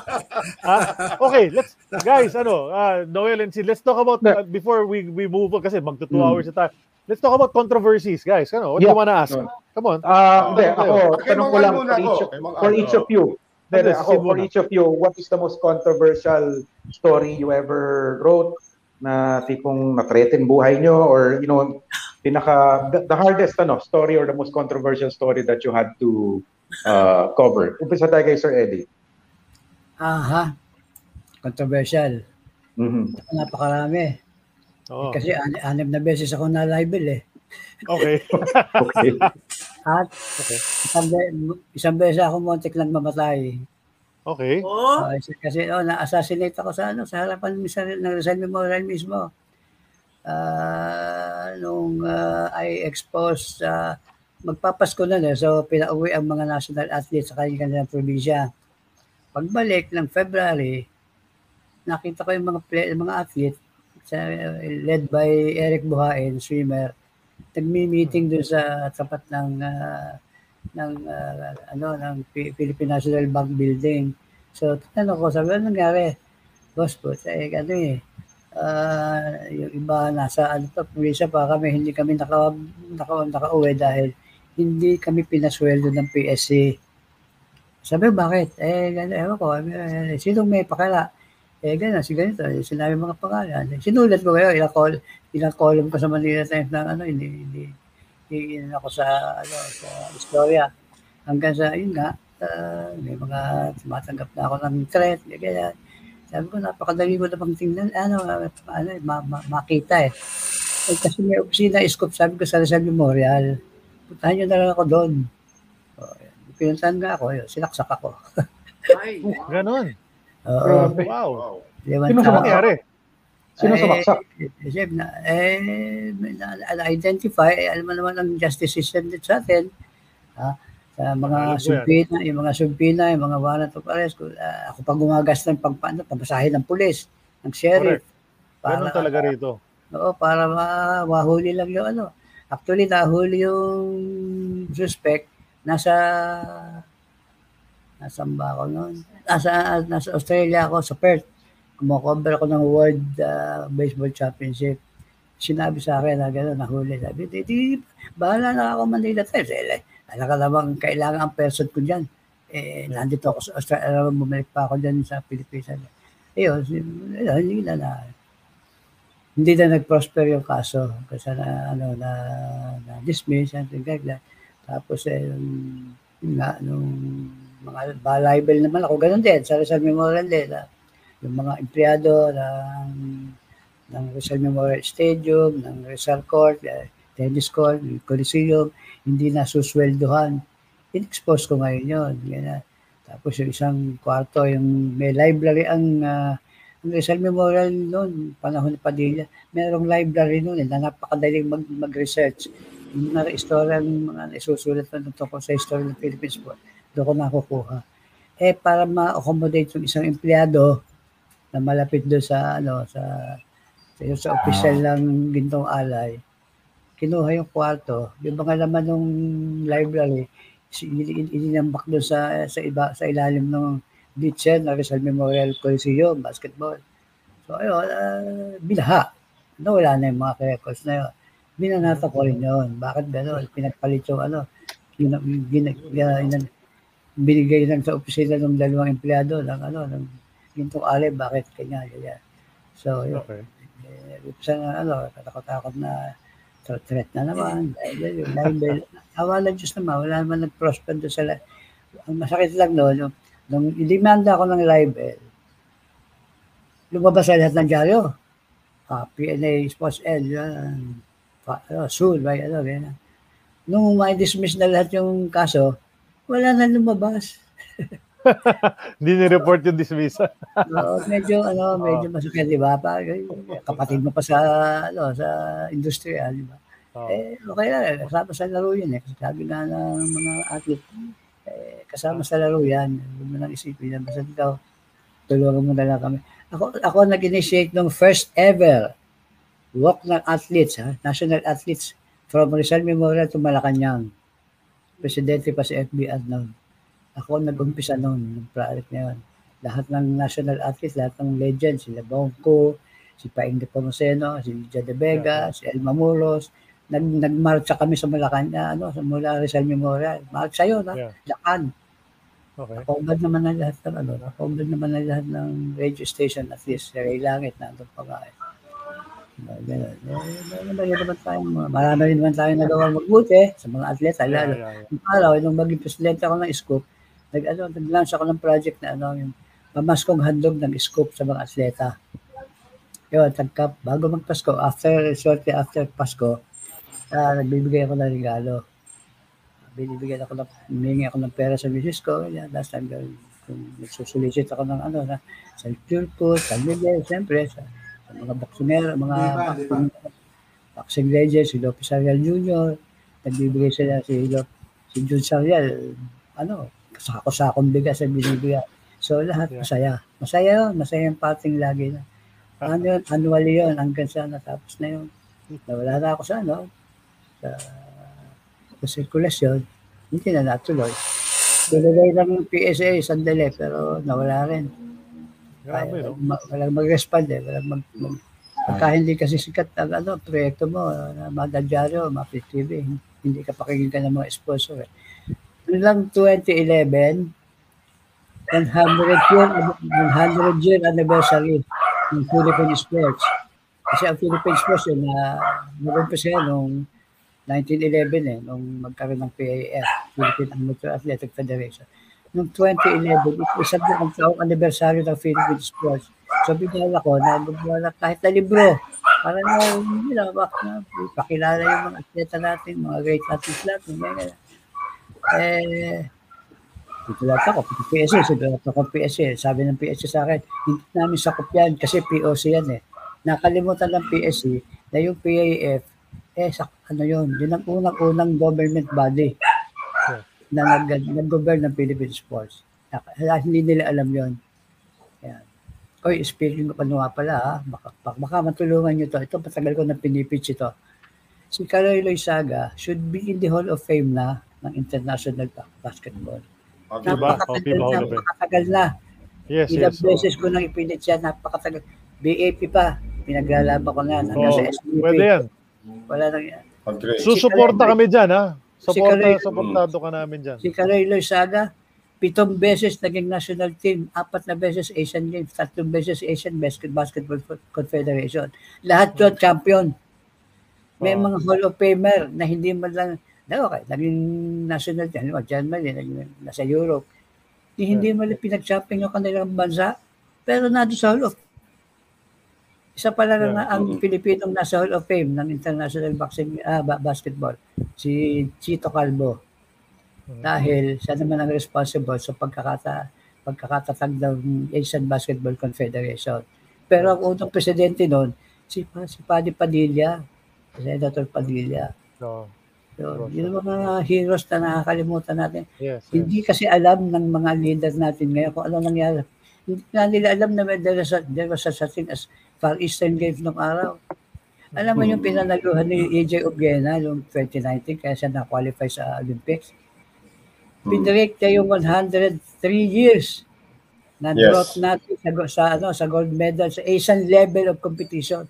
Yung Far Eastern Games, Asian level yun. Nakalaban natin doon, pinakamahigpit, Japan at saka China. Yep. Ino-conquer natin yun, yung floorball. Tatlong Pilipino nag-champion, sunod-sunod na edition ng Far Eastern Games. Hindi nila alam. Kailangan talaga may sense of history, no, Sir Eddie? Correct. Sense of history talaga. That's what we're trying to preach here. Sana nga maging springboard. Kasi Kaloy matagal na. Kaya yung kay Kaloy, hindi. Ano na, pag-usapan natin yan. Sige, we'll move for that. Malaki maitutulong yun. Sinabi ko na ito kay Alpan Leo, si Tasali Angala. Minsan nakita kami sa PBS. Sabi ko sa kanya, iyaman naman natin si Kaloy. 7 beses. Kaya nga naging moniker niya, the great difference eh. Kasi nung mawala niya sa national team, hindi na tayo nag-champion. Yeah. Napilayan sa softball, naglalaro ng softball yan eh. Napilay, catcher sa softball. Naglalaro sa Elizalde Intermural. Napilay. Hindi na siya nakapunta sa I think IBC yun. Yun, wala nun, hindi na tayo nag-champion. Pinakamalapit natin, PBA selection. Ang coach si Jawo, 1990 Asian Games. Runner-up tayo doon. Pero minalala tayo ng China noon. Minalala tayo ng China. Pero si Kaloy dapat. Si Bumar dapat. Tama kayo tungkol kay Kaloy Loizaga. That's right. Saka meron pa tayo isang nasa hindi na, pero nasa record ng FIBA, si Lou Salvador Jr. Senior. Lou Salvador. Nakapag-shoot ng 116 points sa isang game, championship pa. Line-up versus Philippines. Far Eastern Games championship. Far Eastern Games yun, di ba? Far Eastern Games. Ano naman, Mr. Adi? That's right. Ang Philippines dapat nandun din sa Hall of Fame. Bakit? Ilan ba tayo ang nag-umpisa ng growth ng basketball dito sa Asia eh. Kung wala Philippines, wala naman basketball dito sa Asia eh. Kailan lang sumibot na sila dyan. Si Yao Ming na, nauna pa kay Kaloy. Naging Hall of Famer. Siyempre, alam mo naman yung paano yung botohan eh. Isa pang controversial yung mga botohan na yan, pero hindi na tayo umabot doon. Pero let's turn it over now to Sir Al naman. Ano yung pinaka-controversial para kay Sir Al? Pero, I don't know, baka may idea tayo rito. Pero, sige, ano yun, Sir Al? Sa'yo naman. Kaisa-isa yun. All-time, yun ang greatest of all time na controversy sa buhay ko. Okay. In your own words. Yung Little League age cheating. Noong 1992. Yung in-expose ko yung overage players. Actually, lahat ng players doon overage eh. Yun. Yeah, I was crucified, di ka nga. Yes. Pero meron ding mga kumampi sa akin At marami actually yung kumampi pero hindi natin pinagmamalaki yung mga yan. Yung mga bumanat ang nagibabaw. Masakit. Ang masakit. Pero ika nga, nagkaroon ng Senate investigation at naabsuelto naman ako. At nung maabsuelto ako, ito hindi alam ng marami, inimbita ako ng Senado, nila Senator Joey Lina, na mag-appear doon sa Senado at pararangalan nila ako ng kabayanihan, ng heroism for exposing the truth. Well, sabi ko naman kay Senator Joey Lina, I politely declined it at sinabi ko ang aking dahilan. Sabi ko, ang nagsasabi ng totoo, hindi pinapangarangalan yan. Hindi dapat ino-honor yan. Dahil ang pagsasabi ng totoo, dapat normal lang sa buhay nating lahat. Correct. Yun lang ang sinabi ko kay Senator Joey Lina. At naintindihan naman niya. Tama yun. We were stripped of the title noon. World title. World Championship yun. Na-strip tayo. Binawi yung trophy natin because of the expose. Kaya marami nagalit, di ba? Kaya marami nagalit. Oo, sa US, wanted si Paring Al nun eh. Correct. Sa LA. Pag nung minsan nagparty nanalo si Jetro sa shooting, World Shooting Championship. Nagkaroon ng party sa isang restaurant ng Pilipino. Ako ngayon na naging MC. Meron biglang sumigaw, ano ka pala? Media man ka pala. Kilala mo si Al Mendoza? Sabi ko, kumpare ko yun eh. Sabi mo sa kanya, huwag nang pupunta rito sa LA. Sabi ko, bakit naman? It's the same story yung nangyari sa Bronco naman natin, sa PTB, sa Pony Baseball. Ganun din, nanalo tayo ng World Championship ng 1990. Nauna pa nga kami, nauna pa yung Bronco eh. Correct. In-expose na naman. Sinulat ko na yun. Pero ang pagkakaiba ng Little League Baseball to sa Bronco Baseball, isinuli natin kagad yun sa Bronco. Dito sa Little League, hindi natin sinuli. Pero hindi natin sinuli ng Little League. Binawi ng World Little League. Sumulat yung Pony Baseball. Kung ang contention ninyo sa pag-i-strip ng sa inyong request to strip the title, yung overage, hindi namin pwedeng gawin yon. Kasi ang age ng Pilipino, ng mga bata, for that matter, nasa passport yon. Passport is a official government document. Hindi namin pwedeng questioning yon. Kasi that's tantamount to declaring war against the Philippines. Yun naman lang, kaya medyo mas maganda yung Bronco, mas maganda yung Pony Baseball International dahil nakakakilala sila ng kung anong dapat. Kaya naman sa Little League, talaga namang talagang yung passport, yung kasama nga yung 'di ba yung passport ng mga bata sa Little League. Genuine lahat 'yun, legal lahat 'yun. Kaya lang yung player na nandoon sa passport, hindi siya 'yon. Oo, meron talagang ika nga may parang massive fraud talaga. Grabe, no? Nung inimbestigahan hanggang sa Zamboanga dahil nandoon yung mga majority ng players sa Zamboanga. Talagang umamin yung mismong mga magulang na nalulungkot kaya mga magulang. Actually, ang controversy na yun, lumitaw kasi alam naman ang mga Amerikano, lalo mga Filipino-American, pagka nananalo Philippines, kahit na $10 lang, meron. Yung coach ng Zamboanga, hindi nasasali dahil hindi siya ang official coach nakalagay eh. Ang inilagay ng Little League Philippines, yung coach ng taga Cavite. Hindi ko nababanggit yung pangalan. Ginawang So, nagsumbong sa AP. Hindi overage lang na player natin. Pick up ng AP, yun. Lumagura. Dami kong death. Pero hindi naman, Sir Al. Sir Al, hindi naman naging life-threatening sa'yo. Wala naman may dalang kutsara at pinuntahan ka. Hindi, wala naman. Pero sa telepono, maraming mga death threats sa telepono. Talagang sinisigaw sa PBA pag pumasok.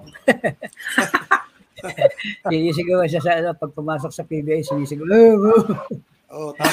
Hands down ha. Yan ang storya mo. Hands down. Most controversial yung parang. Wala nang tatalo doon. Paano ka nakakakuha ng threats noon, Sir Al? Kasi wala pang cellphone noon, di ba? Sa landline. Landline. Tatawag sa bahay nyo? Okay, sa opisina, sa inquirer. Nakakatuwa nga noon dahil tinawag ako ni Ma'am Eggy Apostol, may-ari ng Daily Inquirer. Tinawag niya ako sa opisina niya. Anong problema? Wala po, ma'am. Ano bang sinulat mo talaga? Hindi ko pa nababasa sabi niya. Well, in-expose ko lang yung age cheating sa Little League Baseball. Oh, anong masama doon? Sabi niya ganyan. Wala, sabi ko. Yung mga hindi naniniwala na may age cheating, yun ang mga galit, sabi ko. Babayaan mo sila, sabi niya. Ito ang gawin mo, anak, sabi niya. Dali mo ang pamilya mo sa Manila Hotel, magbakasyon ka ng 2 linggo, mag-relax ka muna doon. Sabi niya. Sabi ko, well, maraming salamat po, kako. Pambihira po kayo, kako. O ano pambihira doon? Salamat po, pero hindi ko po matatanggap ang alok niyo. Salamat po, sabi niya. Tuloy lang ako sa trabaho. Yeah. Yun. Kasi yung cheating kasi ano lang eh. Naging movie pa raw yan. Sabi ng isang follower natin, naging movie yan, Liars by Gil Portes. Sabi ni Edwin. Hi, Edwin. Edwin Saylan. Oh. Salyan. Diba? The reporter was played by Alessandra De Rossi. Kumbaga mo si Alessandra. Kumbaga ng todo. Para Tessa Spines. Iba niya yung ginawang babaeng reporter. Pero ko yun eh. Okay lang. May mga alok pa ng pelikula pero hindi ko sila masyado pinapansin eh. Kasi gagawa nila ng commercial, commercialize nila. Sabi ko, bahala na lang kayo. Gusto nila yung first-hand account na mag-appear din ako sa movie kako. Wag na lang, baka sumikat ako. Wag na, salamat. Lalo, para sumikat lalo. Okay. So, George, I guess, si Ma'am Tessa, about you, what's the controversy for you? Wala akong controversy na ganyang proportions. Cecil B. DeMille Productions. Mga ano lang, nagtampol lang sa mga comments sa column, gano'n. Mga gano'n lang yung sa akin. Si Tita Bet pa yung siga, ano? Ayun ang siga. Siga yun. Magaling yun. Ang siga. Daming controversy nun. Yung pinaka-controversial siguro, Tita, sino yung mga player nagpapadala ng bulaklak sa'yo? Ay, hindi. Mga ganyan? Walang ganon? Walang ganon? Basta minsan nagtampo sa akin si Coach Joe Lipa. Dahil may time nun, yun yata ang campaign natin sa Jones Cup na parang pinagbintangan niya yung ibang players na ganyan. So nag-comment ako doon. Dinefend ko si Alvin, Jolas, and Jerry doon sa column. Galit siya sa akin. To the point na hindi ko naman alam na typical. Every time makikita ko siya, umaatras. Yung basta makikita niya ako, nag-about magkakampi pa naman tayo lahat nun. Oo. Pagkatapos, tampuhin talaga yun, tampuhin. Ganon talaga nangyari. Fiercely protective. Yeah, minsan, nandun kami sa Rizal Memorial. Di ba yung dun sa box na yung likod nun, pwede kang dumaan sa likod, tas dingding. Di ba gano'n yung sa Rizal Memorial? Yung mga upuan, meron kang pwedeng daanan sa likuran. Papunta siya dito, galing siya dun sa men's room, galing ako sa may canteen. Nakita kami sa gitna. Wala nang atrasan. Kasi nga, tapos na. Wala na yung controversy. Matagal din akong hindi binatin ni Jolie pa. Binati lang niya ako nung nagkatabi rin kami sa lamay ni Baby Dalupan. Persado rin siya dahil wala na siyang maupuan. Yun, napatabi sa akin. Al, kamusta ka na? Okay. So, nagyakapan kami. Pikon yan si Jolie pa eh. Matampuhin yan lang. Matampuhin. Matanong ko lang, Tita, Ma'am Bet, Tita Bet tuloy, Ma'am Tessa. Wala bang mga asawa ng mga player o nobya ng mga player na pinagsilosan ka at any point? Nung una ako nagsusulat, natatakot ako kasi nga Iko ang team ko eh. Pero yung pagkagusto talaga sa Iko team, wala akong lahat ng player, the whole kaboodle ganyan.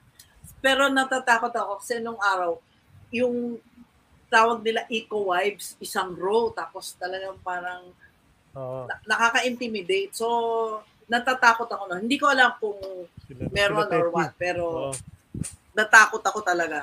So, I just did my job. Kasama ko pa ang dati ko nag-i-interview. Wala.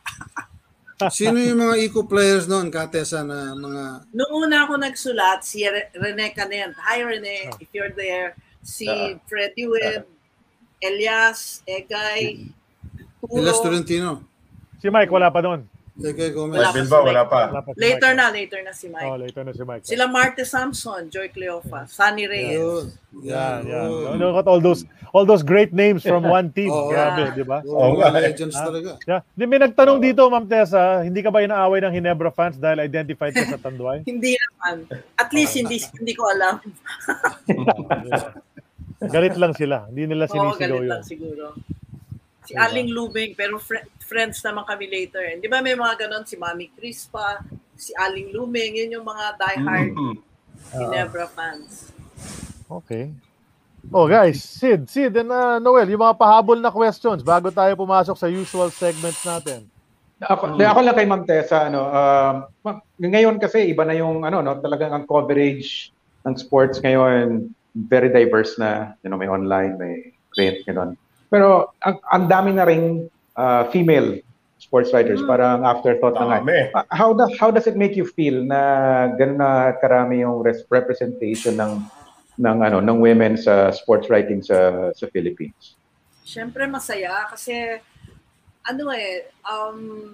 hindi naman ako yung sobrang feminista, pero it's about time na maintindihan ng mga tao and ma-accept nila na sports is for everyone, for all ages, all genders, and everybody has a right to express himself or herself. And sports is a very good way to express yourself and indulge your passions. Yun. So masaya ako. Dami nila. Dami namin. Yeah. Dami na nga. Yung yun lang yung in that same line din naman ay tatanong ko rito sa dalawa nating gentlemen na especially mas malapit ako sa pamilya ni Mang Al kasi one of my closest friends ito nga si Dan, one of my closest friends Pero yun na nga yung Mang Al yung anong maipapayo mo, narinig ang ganda ng mga kwento niyo tungkol sa integrity talaga sa pagsasabi ng katotohanan. So, anong maipapayo niyo dito sa next generation of sports writers na nakikita nga natin, nagko-cover ng PBA, nagko-cover ng mga international sports, yung iba nakakabiyahe na rin. So, anong maipapayo niyo rito sa bagong generation ng mga sports writers? Paring Eddie. Ako ba? Si Mangal. Mangal. Ay, ako ba? Well, unang-una, yung mga bagong sports writers at saka aspiring sports writers, sulatin nga lang nila yung totoo. Yung katotohanan kasi, di ba, sabi nga, will set us free. Katotohanan lang. At hindi ka malilihis ng landas. Ngayon, ang isang obserbasyon ko sa mga kasalukuyang crop ng sports writers, ito, sabi nyo nga, diretso ako magsalita. Para bagang marami sa mga bagong tubong mga sports writers, madali silang ma-inlove sa subject nila.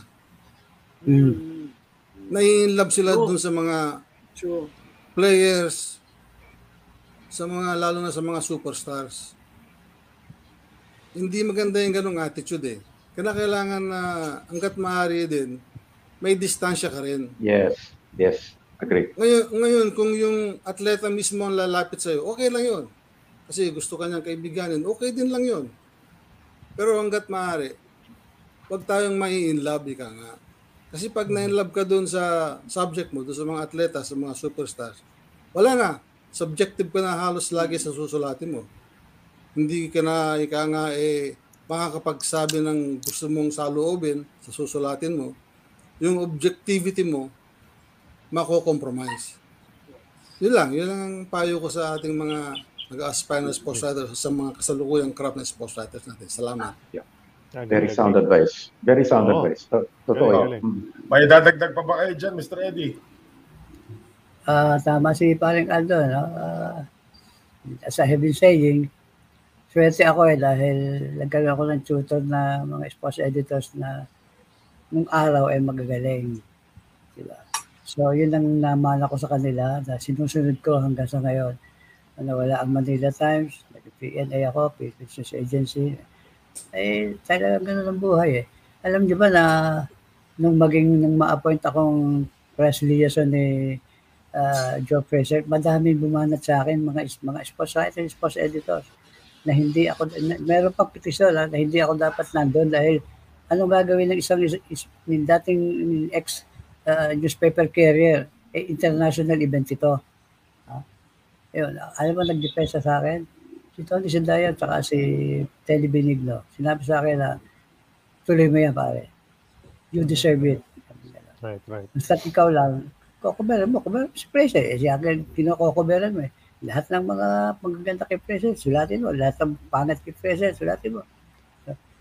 Kasi nga, because I was PNA sports editor, kinocover ko rin si Ali. Kaya mas marami akong istorya doon sa dalawa, lalo nung dumalaw sila sa Malacanang. Nagkaroon ng tit-for-tat, something like that. Palitan ng may sinabi yung pakilala ni Ali si Veronica na asawa niya. Sabi niya, magaling pala ang taste mo, ganyan. Nakita naman ni Ali si First Lady. Kayo mismo, hindi rin naman kayo masamang tumingin eh. Sabi, maganda rin ang asplong. Sabi ko, kaya mga palitan na gano'n. Alam niyo, sabi ni Ali, kung hindi ako pumunta dito, had I rejected this offer na maglumaban dito, hindi ko makikita ang tunay na Pilipinas. Hindi ko makikita ang kagandahan loob ng mga Pilipino. Ganyan, na kahit ako saan pumunta, pagdating pa lang sa airport, pinagkaguluhan na ako. Napakababait ng Pilipino. Kasi pinasabi nila, nung bago akong punta dito, ang mga Pilipino rin, nagpapatayo sa kalye. Pinapatay yung mga Muslim. Kasi hindi pala naman totoo. So, kaya ko lang nalaman nung pumunta ako dito. Sinulat ko yan. Marami rin nagalit sa akin. Kasi Ali nagsalita nun eh. Saka si Fred, magagawa natin. So, pinot ko sila. So and so. Pati nga yung away ni Veronica at saka ni Ali, saka yung kanyang asawa. Pumunta dito si yung asawa ni Ali, the true wife. Nakailan yun eh. Oh. Talaga namang baka sa loob, pinalabas kami ni Ali. Mga tinatapos siguro, mga plato. Sayang. Wala, salag lang ng salag si Ali. Tapos pagkatapos na, siguro mga half an hour, takpo na ulit pabalik sa lobby. Kumuha ng taxi, nagpadya sa airport. Tuloy na ulit Chicago. So, meanwhile, namiyesta ang mga foreign newsmen, sa nangyari. Luckily, ako lang ang Pilipino newsmen na nandun. So, marami tayo, sabi nga, hanggang na beses ako na-live eh, sipin mo. Nakakatakot. Yung mga threat. Tinuro ako ng mga anak ko na pag kami tatawag dito sa bahay, na gano'n ko ano sinasabi. Sabihin nyo na yung totoo na ako nasa Rizal Memorial. Kung gusto nila akong patayin niya ako doon. Wow, grabe. May sumubok tuloy. Simula ka ako pag-asawa ko yung mami nyo, wala na ako kinatatakutan. Tama ka doon, tama. Sabi ko na sa mga nagtetre sa akin, huwag mo na akong takutin. Napakatagal ko ng takot. Wala nung mapagsawa pa akong misis ko. Wala na akong dapat katakutan. That's crazy. Nakakatawa. Words of wisdom. Galing. Oh, okay, we go? Do we move on na, guys? Yeah. Okay. Go kasi 12:20 na. Okay. Ganito, meron akong segment, may segment kami rito sa show. It's called X's or O's, Aaron. X's or O's, and we would like to thank our new partner, Hinilaban, X's or O's, the sponsor natin for this portion. I'm going to give you some choices. May mga choices, sabihin nyo sa akin kung ano yung choice nyo dun sa dalawa. Series of choices ito. You tell me, without having to explain, no? Meron akong generic. May generic ako for all three of you, tapos may mga specific ako. Let's start, for Ma'am Tessa, Crispa or Toyota? At the Toyota. Toyota, okay. Toyota. How about Sir Eddie, Crispa or Toyota? Obviously, Crispa kasi nagkikaibigan ko si Baby, nagkikaibigan ko si Danny Floro, nagkikaibigan ko sila lahat. Si Joel, nagkikaibigan ko rin, pero isa lang siya sa Toyota. Crispa talaga. Crispa. Sir Al, ikaw, Crispa, Toyota? Crispa. Chris pa, aba? 2-1. Okay. 2-1. Iko or Ismael Tessa? Iko.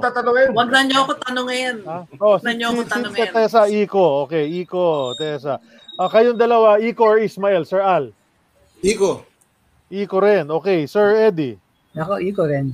Iko rin. 3.3. Okay. Ito, hindi choice ito. Hindi choice ito. This is, you name me, who's the greatest PBA import? Oh my God. Ma'am Tessa. Teka muna. Isa lang, ha? Greatest PBA import for me, siguro Bobby top of mind. Parks. Bobby Parks. Okay. Sir Al. Bobby Parks. Billy Ray Bates. Billy Ray Bates. Okay rin. Sir Eddie. Si Billy Ray Bates. Ano kung bakit? Bates din. Okay. Nung dumating dito si Billy Ray Bates, mula airport, dinala sa Araneta. Galing sa biyahe yun, gumawa ng 43 points. Tapos sumunod na game, the next pairing day, gumawa siya ng 60. Wow. Paano naman hindi magiging paborito yung mga tao? Maganda naman yung mga choices, Bates tsaka Parks, di ba? Mga among the best. Next, ha? Okay. Feel-good stories or controversial stories? Ma'am Tessa. Feel good. Feel good, okay. Sir Al. Feel good then. Feel good then. Sir Eddie. Yeah, same. Features Same din. Sige, okay. Ito para for everybody's consumption to, ha? PBA Mount Rushmore. Who are your 4 top PBA players, Ma'am Tessa? Wow. Ako lagi, Jawo. Okay. Ladies first. Siyempre, Mon Fernandez. Okay. Bogs.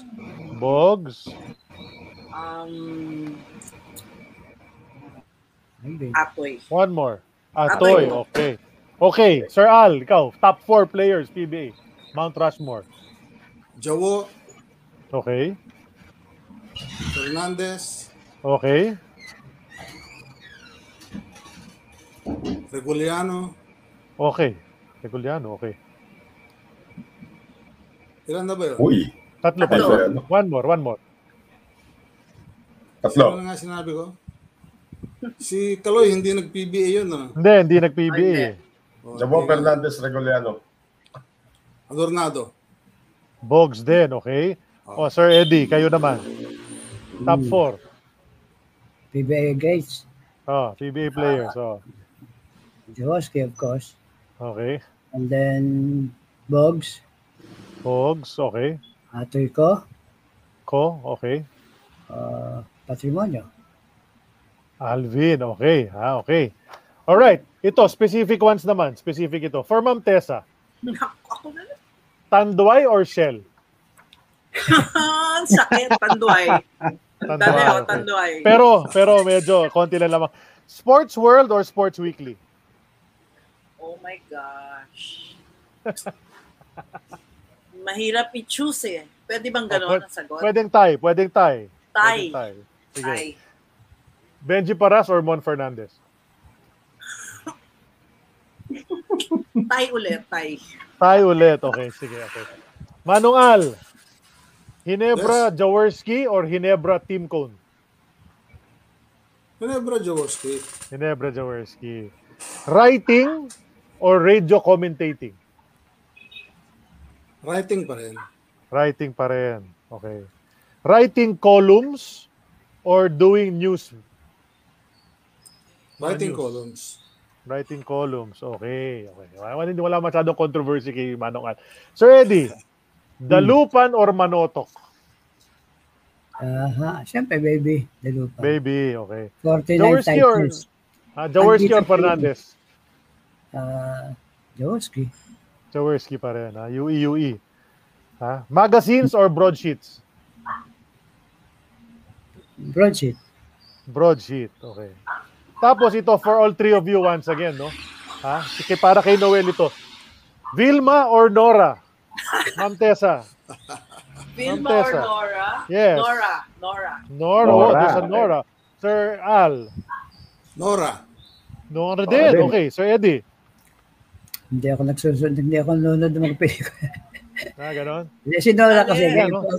from the Fur family. Kaya si Nora, siyempre, sympathize natin dun sa mga mahirap na ma-attain sila, oh. na-attain.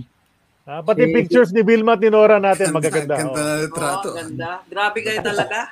Grabe kayo. Sa liwayway pa yata yan. Saludo ko sa Sir inyo. Eddie, Nora sa'yo? Nora. So, hayop pa nakatatlong Nora today. 3 Noras today. Aba, sweep pa. Okay. Thank you so much. That's XSROs brought to us by Hinalaban Coffee and Adlai. Thank you so much, Hinalaban, for XSROs. Okay, guys. Noel? Okay, hopefully my internet holds. Is my internet holding ba? Yes. Go. Kapag nag-hold. Kaya ba? Go. Okay. Question ko. What legacy would you like to leave in the sports world? Kunyari, may yung sa eulogy nyo babasahin, ano ang magandang legacy ang iiwan nyo dito sa larangan ng sports. Umpisa naman natin ngayon kay Mr. Eddie Alinea. Legacy. Yes. Sana magkaroon tayo ng libro para sa sports. Matagal ko na pinapangarap yan eh. At gusto kong through this program, gusto ko mag-appeal doon sa pwedeng gumastos. Kasi mahirap na tayo, wala tayong pera para gastasin ka ng mahal ng libro ngayon eh. Gusto ko namang, i-acknowledge yung mga nagawa ng ating atleta sa bansa. Diba? Na hindi pa nagagawa hanggang ngayon. Wala pa nakakagawa. Kaya nga yung pati mga official natin sa sports, wala kaalam-alam sa kasaysayan ng sports dito sa Pilipinas. Yun ang gusto kong, bago ko sana ako din, bagawa ko yun na, makasot. Saka yun nga, si More Filipino sa International Basketball Hall of Fame. More Filipino. Napakarami natin mga Pilipinong dapat na mapunta sa Hall of Fame. Hindi lamang si Kaloy. Mas marami kaysa mga incheck, mas marami kaysa mga Germans, mas marami kaysa sa mga Amerikano actually. Marami tayong mga dapat na mapunta sa Hall of Fame. Alright. Yun lang. That's it. Well said. Sige. Kung nawala si Noel, so si Sir Al naman. What legacy do you want to leave? Okay, sa mga sports writers, baguhan man o veterano, lagi lang natin susulatin ang katotohanan. Yun lang. Salamat. Yeah, that's it. Okay. Ma'am Tessa? Good. Ako naman, Your legacy. Since I'm already doing some of it now, gusto ko mag-inspire and mag-train, hone future sports writers. And I'd like them to, of course, follow yung sinabi ni Kasamang Al na raise the banner of truth and objectivity, to learn the value of that objectivity, plus do the hard work. Yung huwag as you said, they in love sila sa kanilang di ba? Tanggalin nila yon and be fair and check their facts always para hindi sila nakakasulat ng yung mga kuryente effect at saka yung mga mali-mali yung dahil kahit konting kahit konting angle lang, konting katulad nung 20 seconds na 2 minutes, yung mga ganon, para as much as possible maging fair to everybody. So I want to have to train and to have more sports writers, responsible, talented, and passionate sports writers. Well said, Katesa. Salamat. Very good. Well Very said good. talaga. Okay. Sid Ventura, your turn, my friend. No, I'm okay. Okay na ako. Okay ka na? Okay. You've taken it in, ha? Ano mo, si Sid Ventura, editor-in-chief namin yan. Kaya marami siyang Yes. nag-iisip-isip kanina pa. Magaling si Sid kasi estudyante nga ni Katesa. Ayun na nga. Highest grade pa. Highest grade. Twice. 1.25. Intern pa.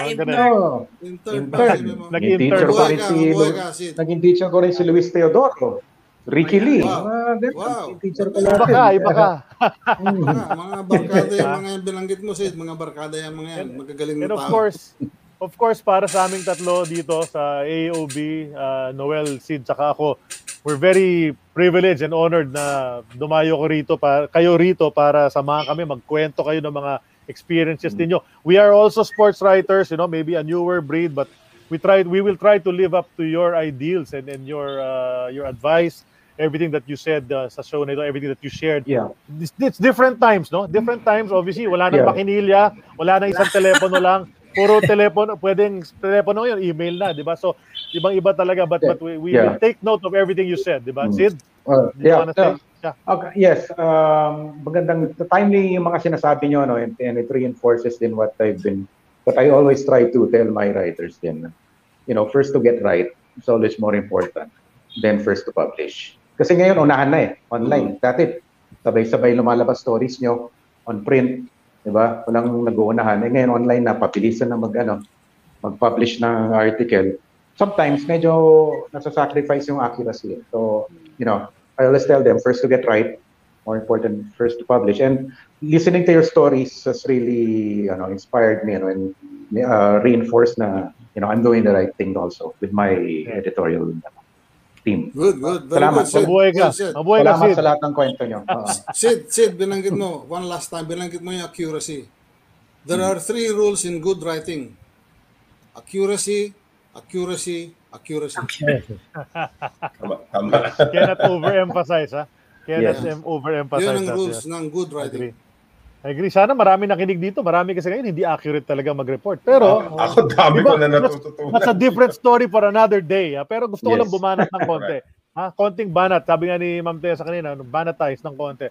Okay, so it's been great. Ha? Ganda ng session natin. Hindi lang 2 hours, 2 hours and 40 already. Di ba? Nandito tayo, hindi natin napapansin. Di ba? Kasi hindi natin napapansin na gutom na tayo. Gutom na tayong lahat. So we hope you have a good lunch. Merienda time. So yun na nga. That's episode 99 of An Eternity of Basketball.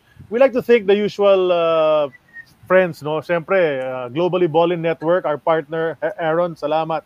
Tapos, yung San Miguel Corporation, siyempre, we are powered by San Miguel Corporation. Thank you for being our partner for this show. We'd like to thank our guests. Siyempre, the second lady to be on this show after Nikki Cositeng, Tessa Hasmines. Maraming salamat, Tita Tessa, Ma'am Tessa. Thank you. Mabuhay. I had the ball. Ayan, saya natin. Ha? Baka malay mo, baka pwede tayo umulit. I'm sure marami pang kwento dyan. Baka mag-part 2 tayo sometime in the future. Ha? Manong Al Mendoza, yung kaibigan ng daddy ko rin yan, si Sir Al. Maraming salamat. Nakasama rin natin. KLP, kamusta? Di ba na nga, sabihin ko sa kanya, Manong. Tapos, nakasama rin natin in the sportscasting world, no? Tayo, mga sportscasters din tayong tatlo, Noel and Sid. Thank you so much, Sir Al. Tapos, Sir Eddie, maraming salamat. I've been seeing you always through the years. Nakikita tayo sa hallways, sa Araneta, sa MOA, ganyan-ganyan. Ngayon, nagkakwentuhan na tayo. I love your stories, siyempre. And hindi naman, it's not an insult to say you've been the longest in the business. So you're the one with the most wisdom here, di ba? Yes, as far as this is concerned. So thank you for sharing that wisdom with us.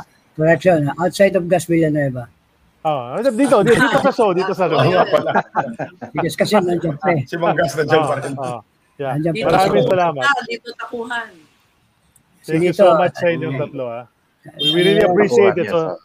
So yun, what a great session we had with the Usapang Sports Writer. Ang ganda ng usapan natin dito sa Usapang Sports Writer. So that does it for episode 99. Oh, one last thing pala. Si Sir Eddie, muntik na maging kumpanyero ko yan. Umabot ng third year law yan. Hindi natin napag-usapan kanina sa UE. Pero muntik na. Anyway, so that does it for us. We will post our next guest. You will love, I think. If all works out, abangan nyo po by Tuesday. Po-post natin kung sino ang next guest natin for our 100th episode next week. Wow. We're going to be 100 next week. So, salamat sa lahat ng salamat sa lahat ng followers natin talaga. So that does it for us. Thank you so much for joining us on this edition of An Eternity of Basketball. Charlie Cuna po, Noel Zarte, Sid Ventura, signing off. Salamat. We'll see you soon. Thank Thank you. Mr. Eddie, Salamat sa inyo lahat. Thank you. Pleasure. Bye-bye. Pleasure is mine. Thank you very much. That concludes this episode of An Eternity of Basketball.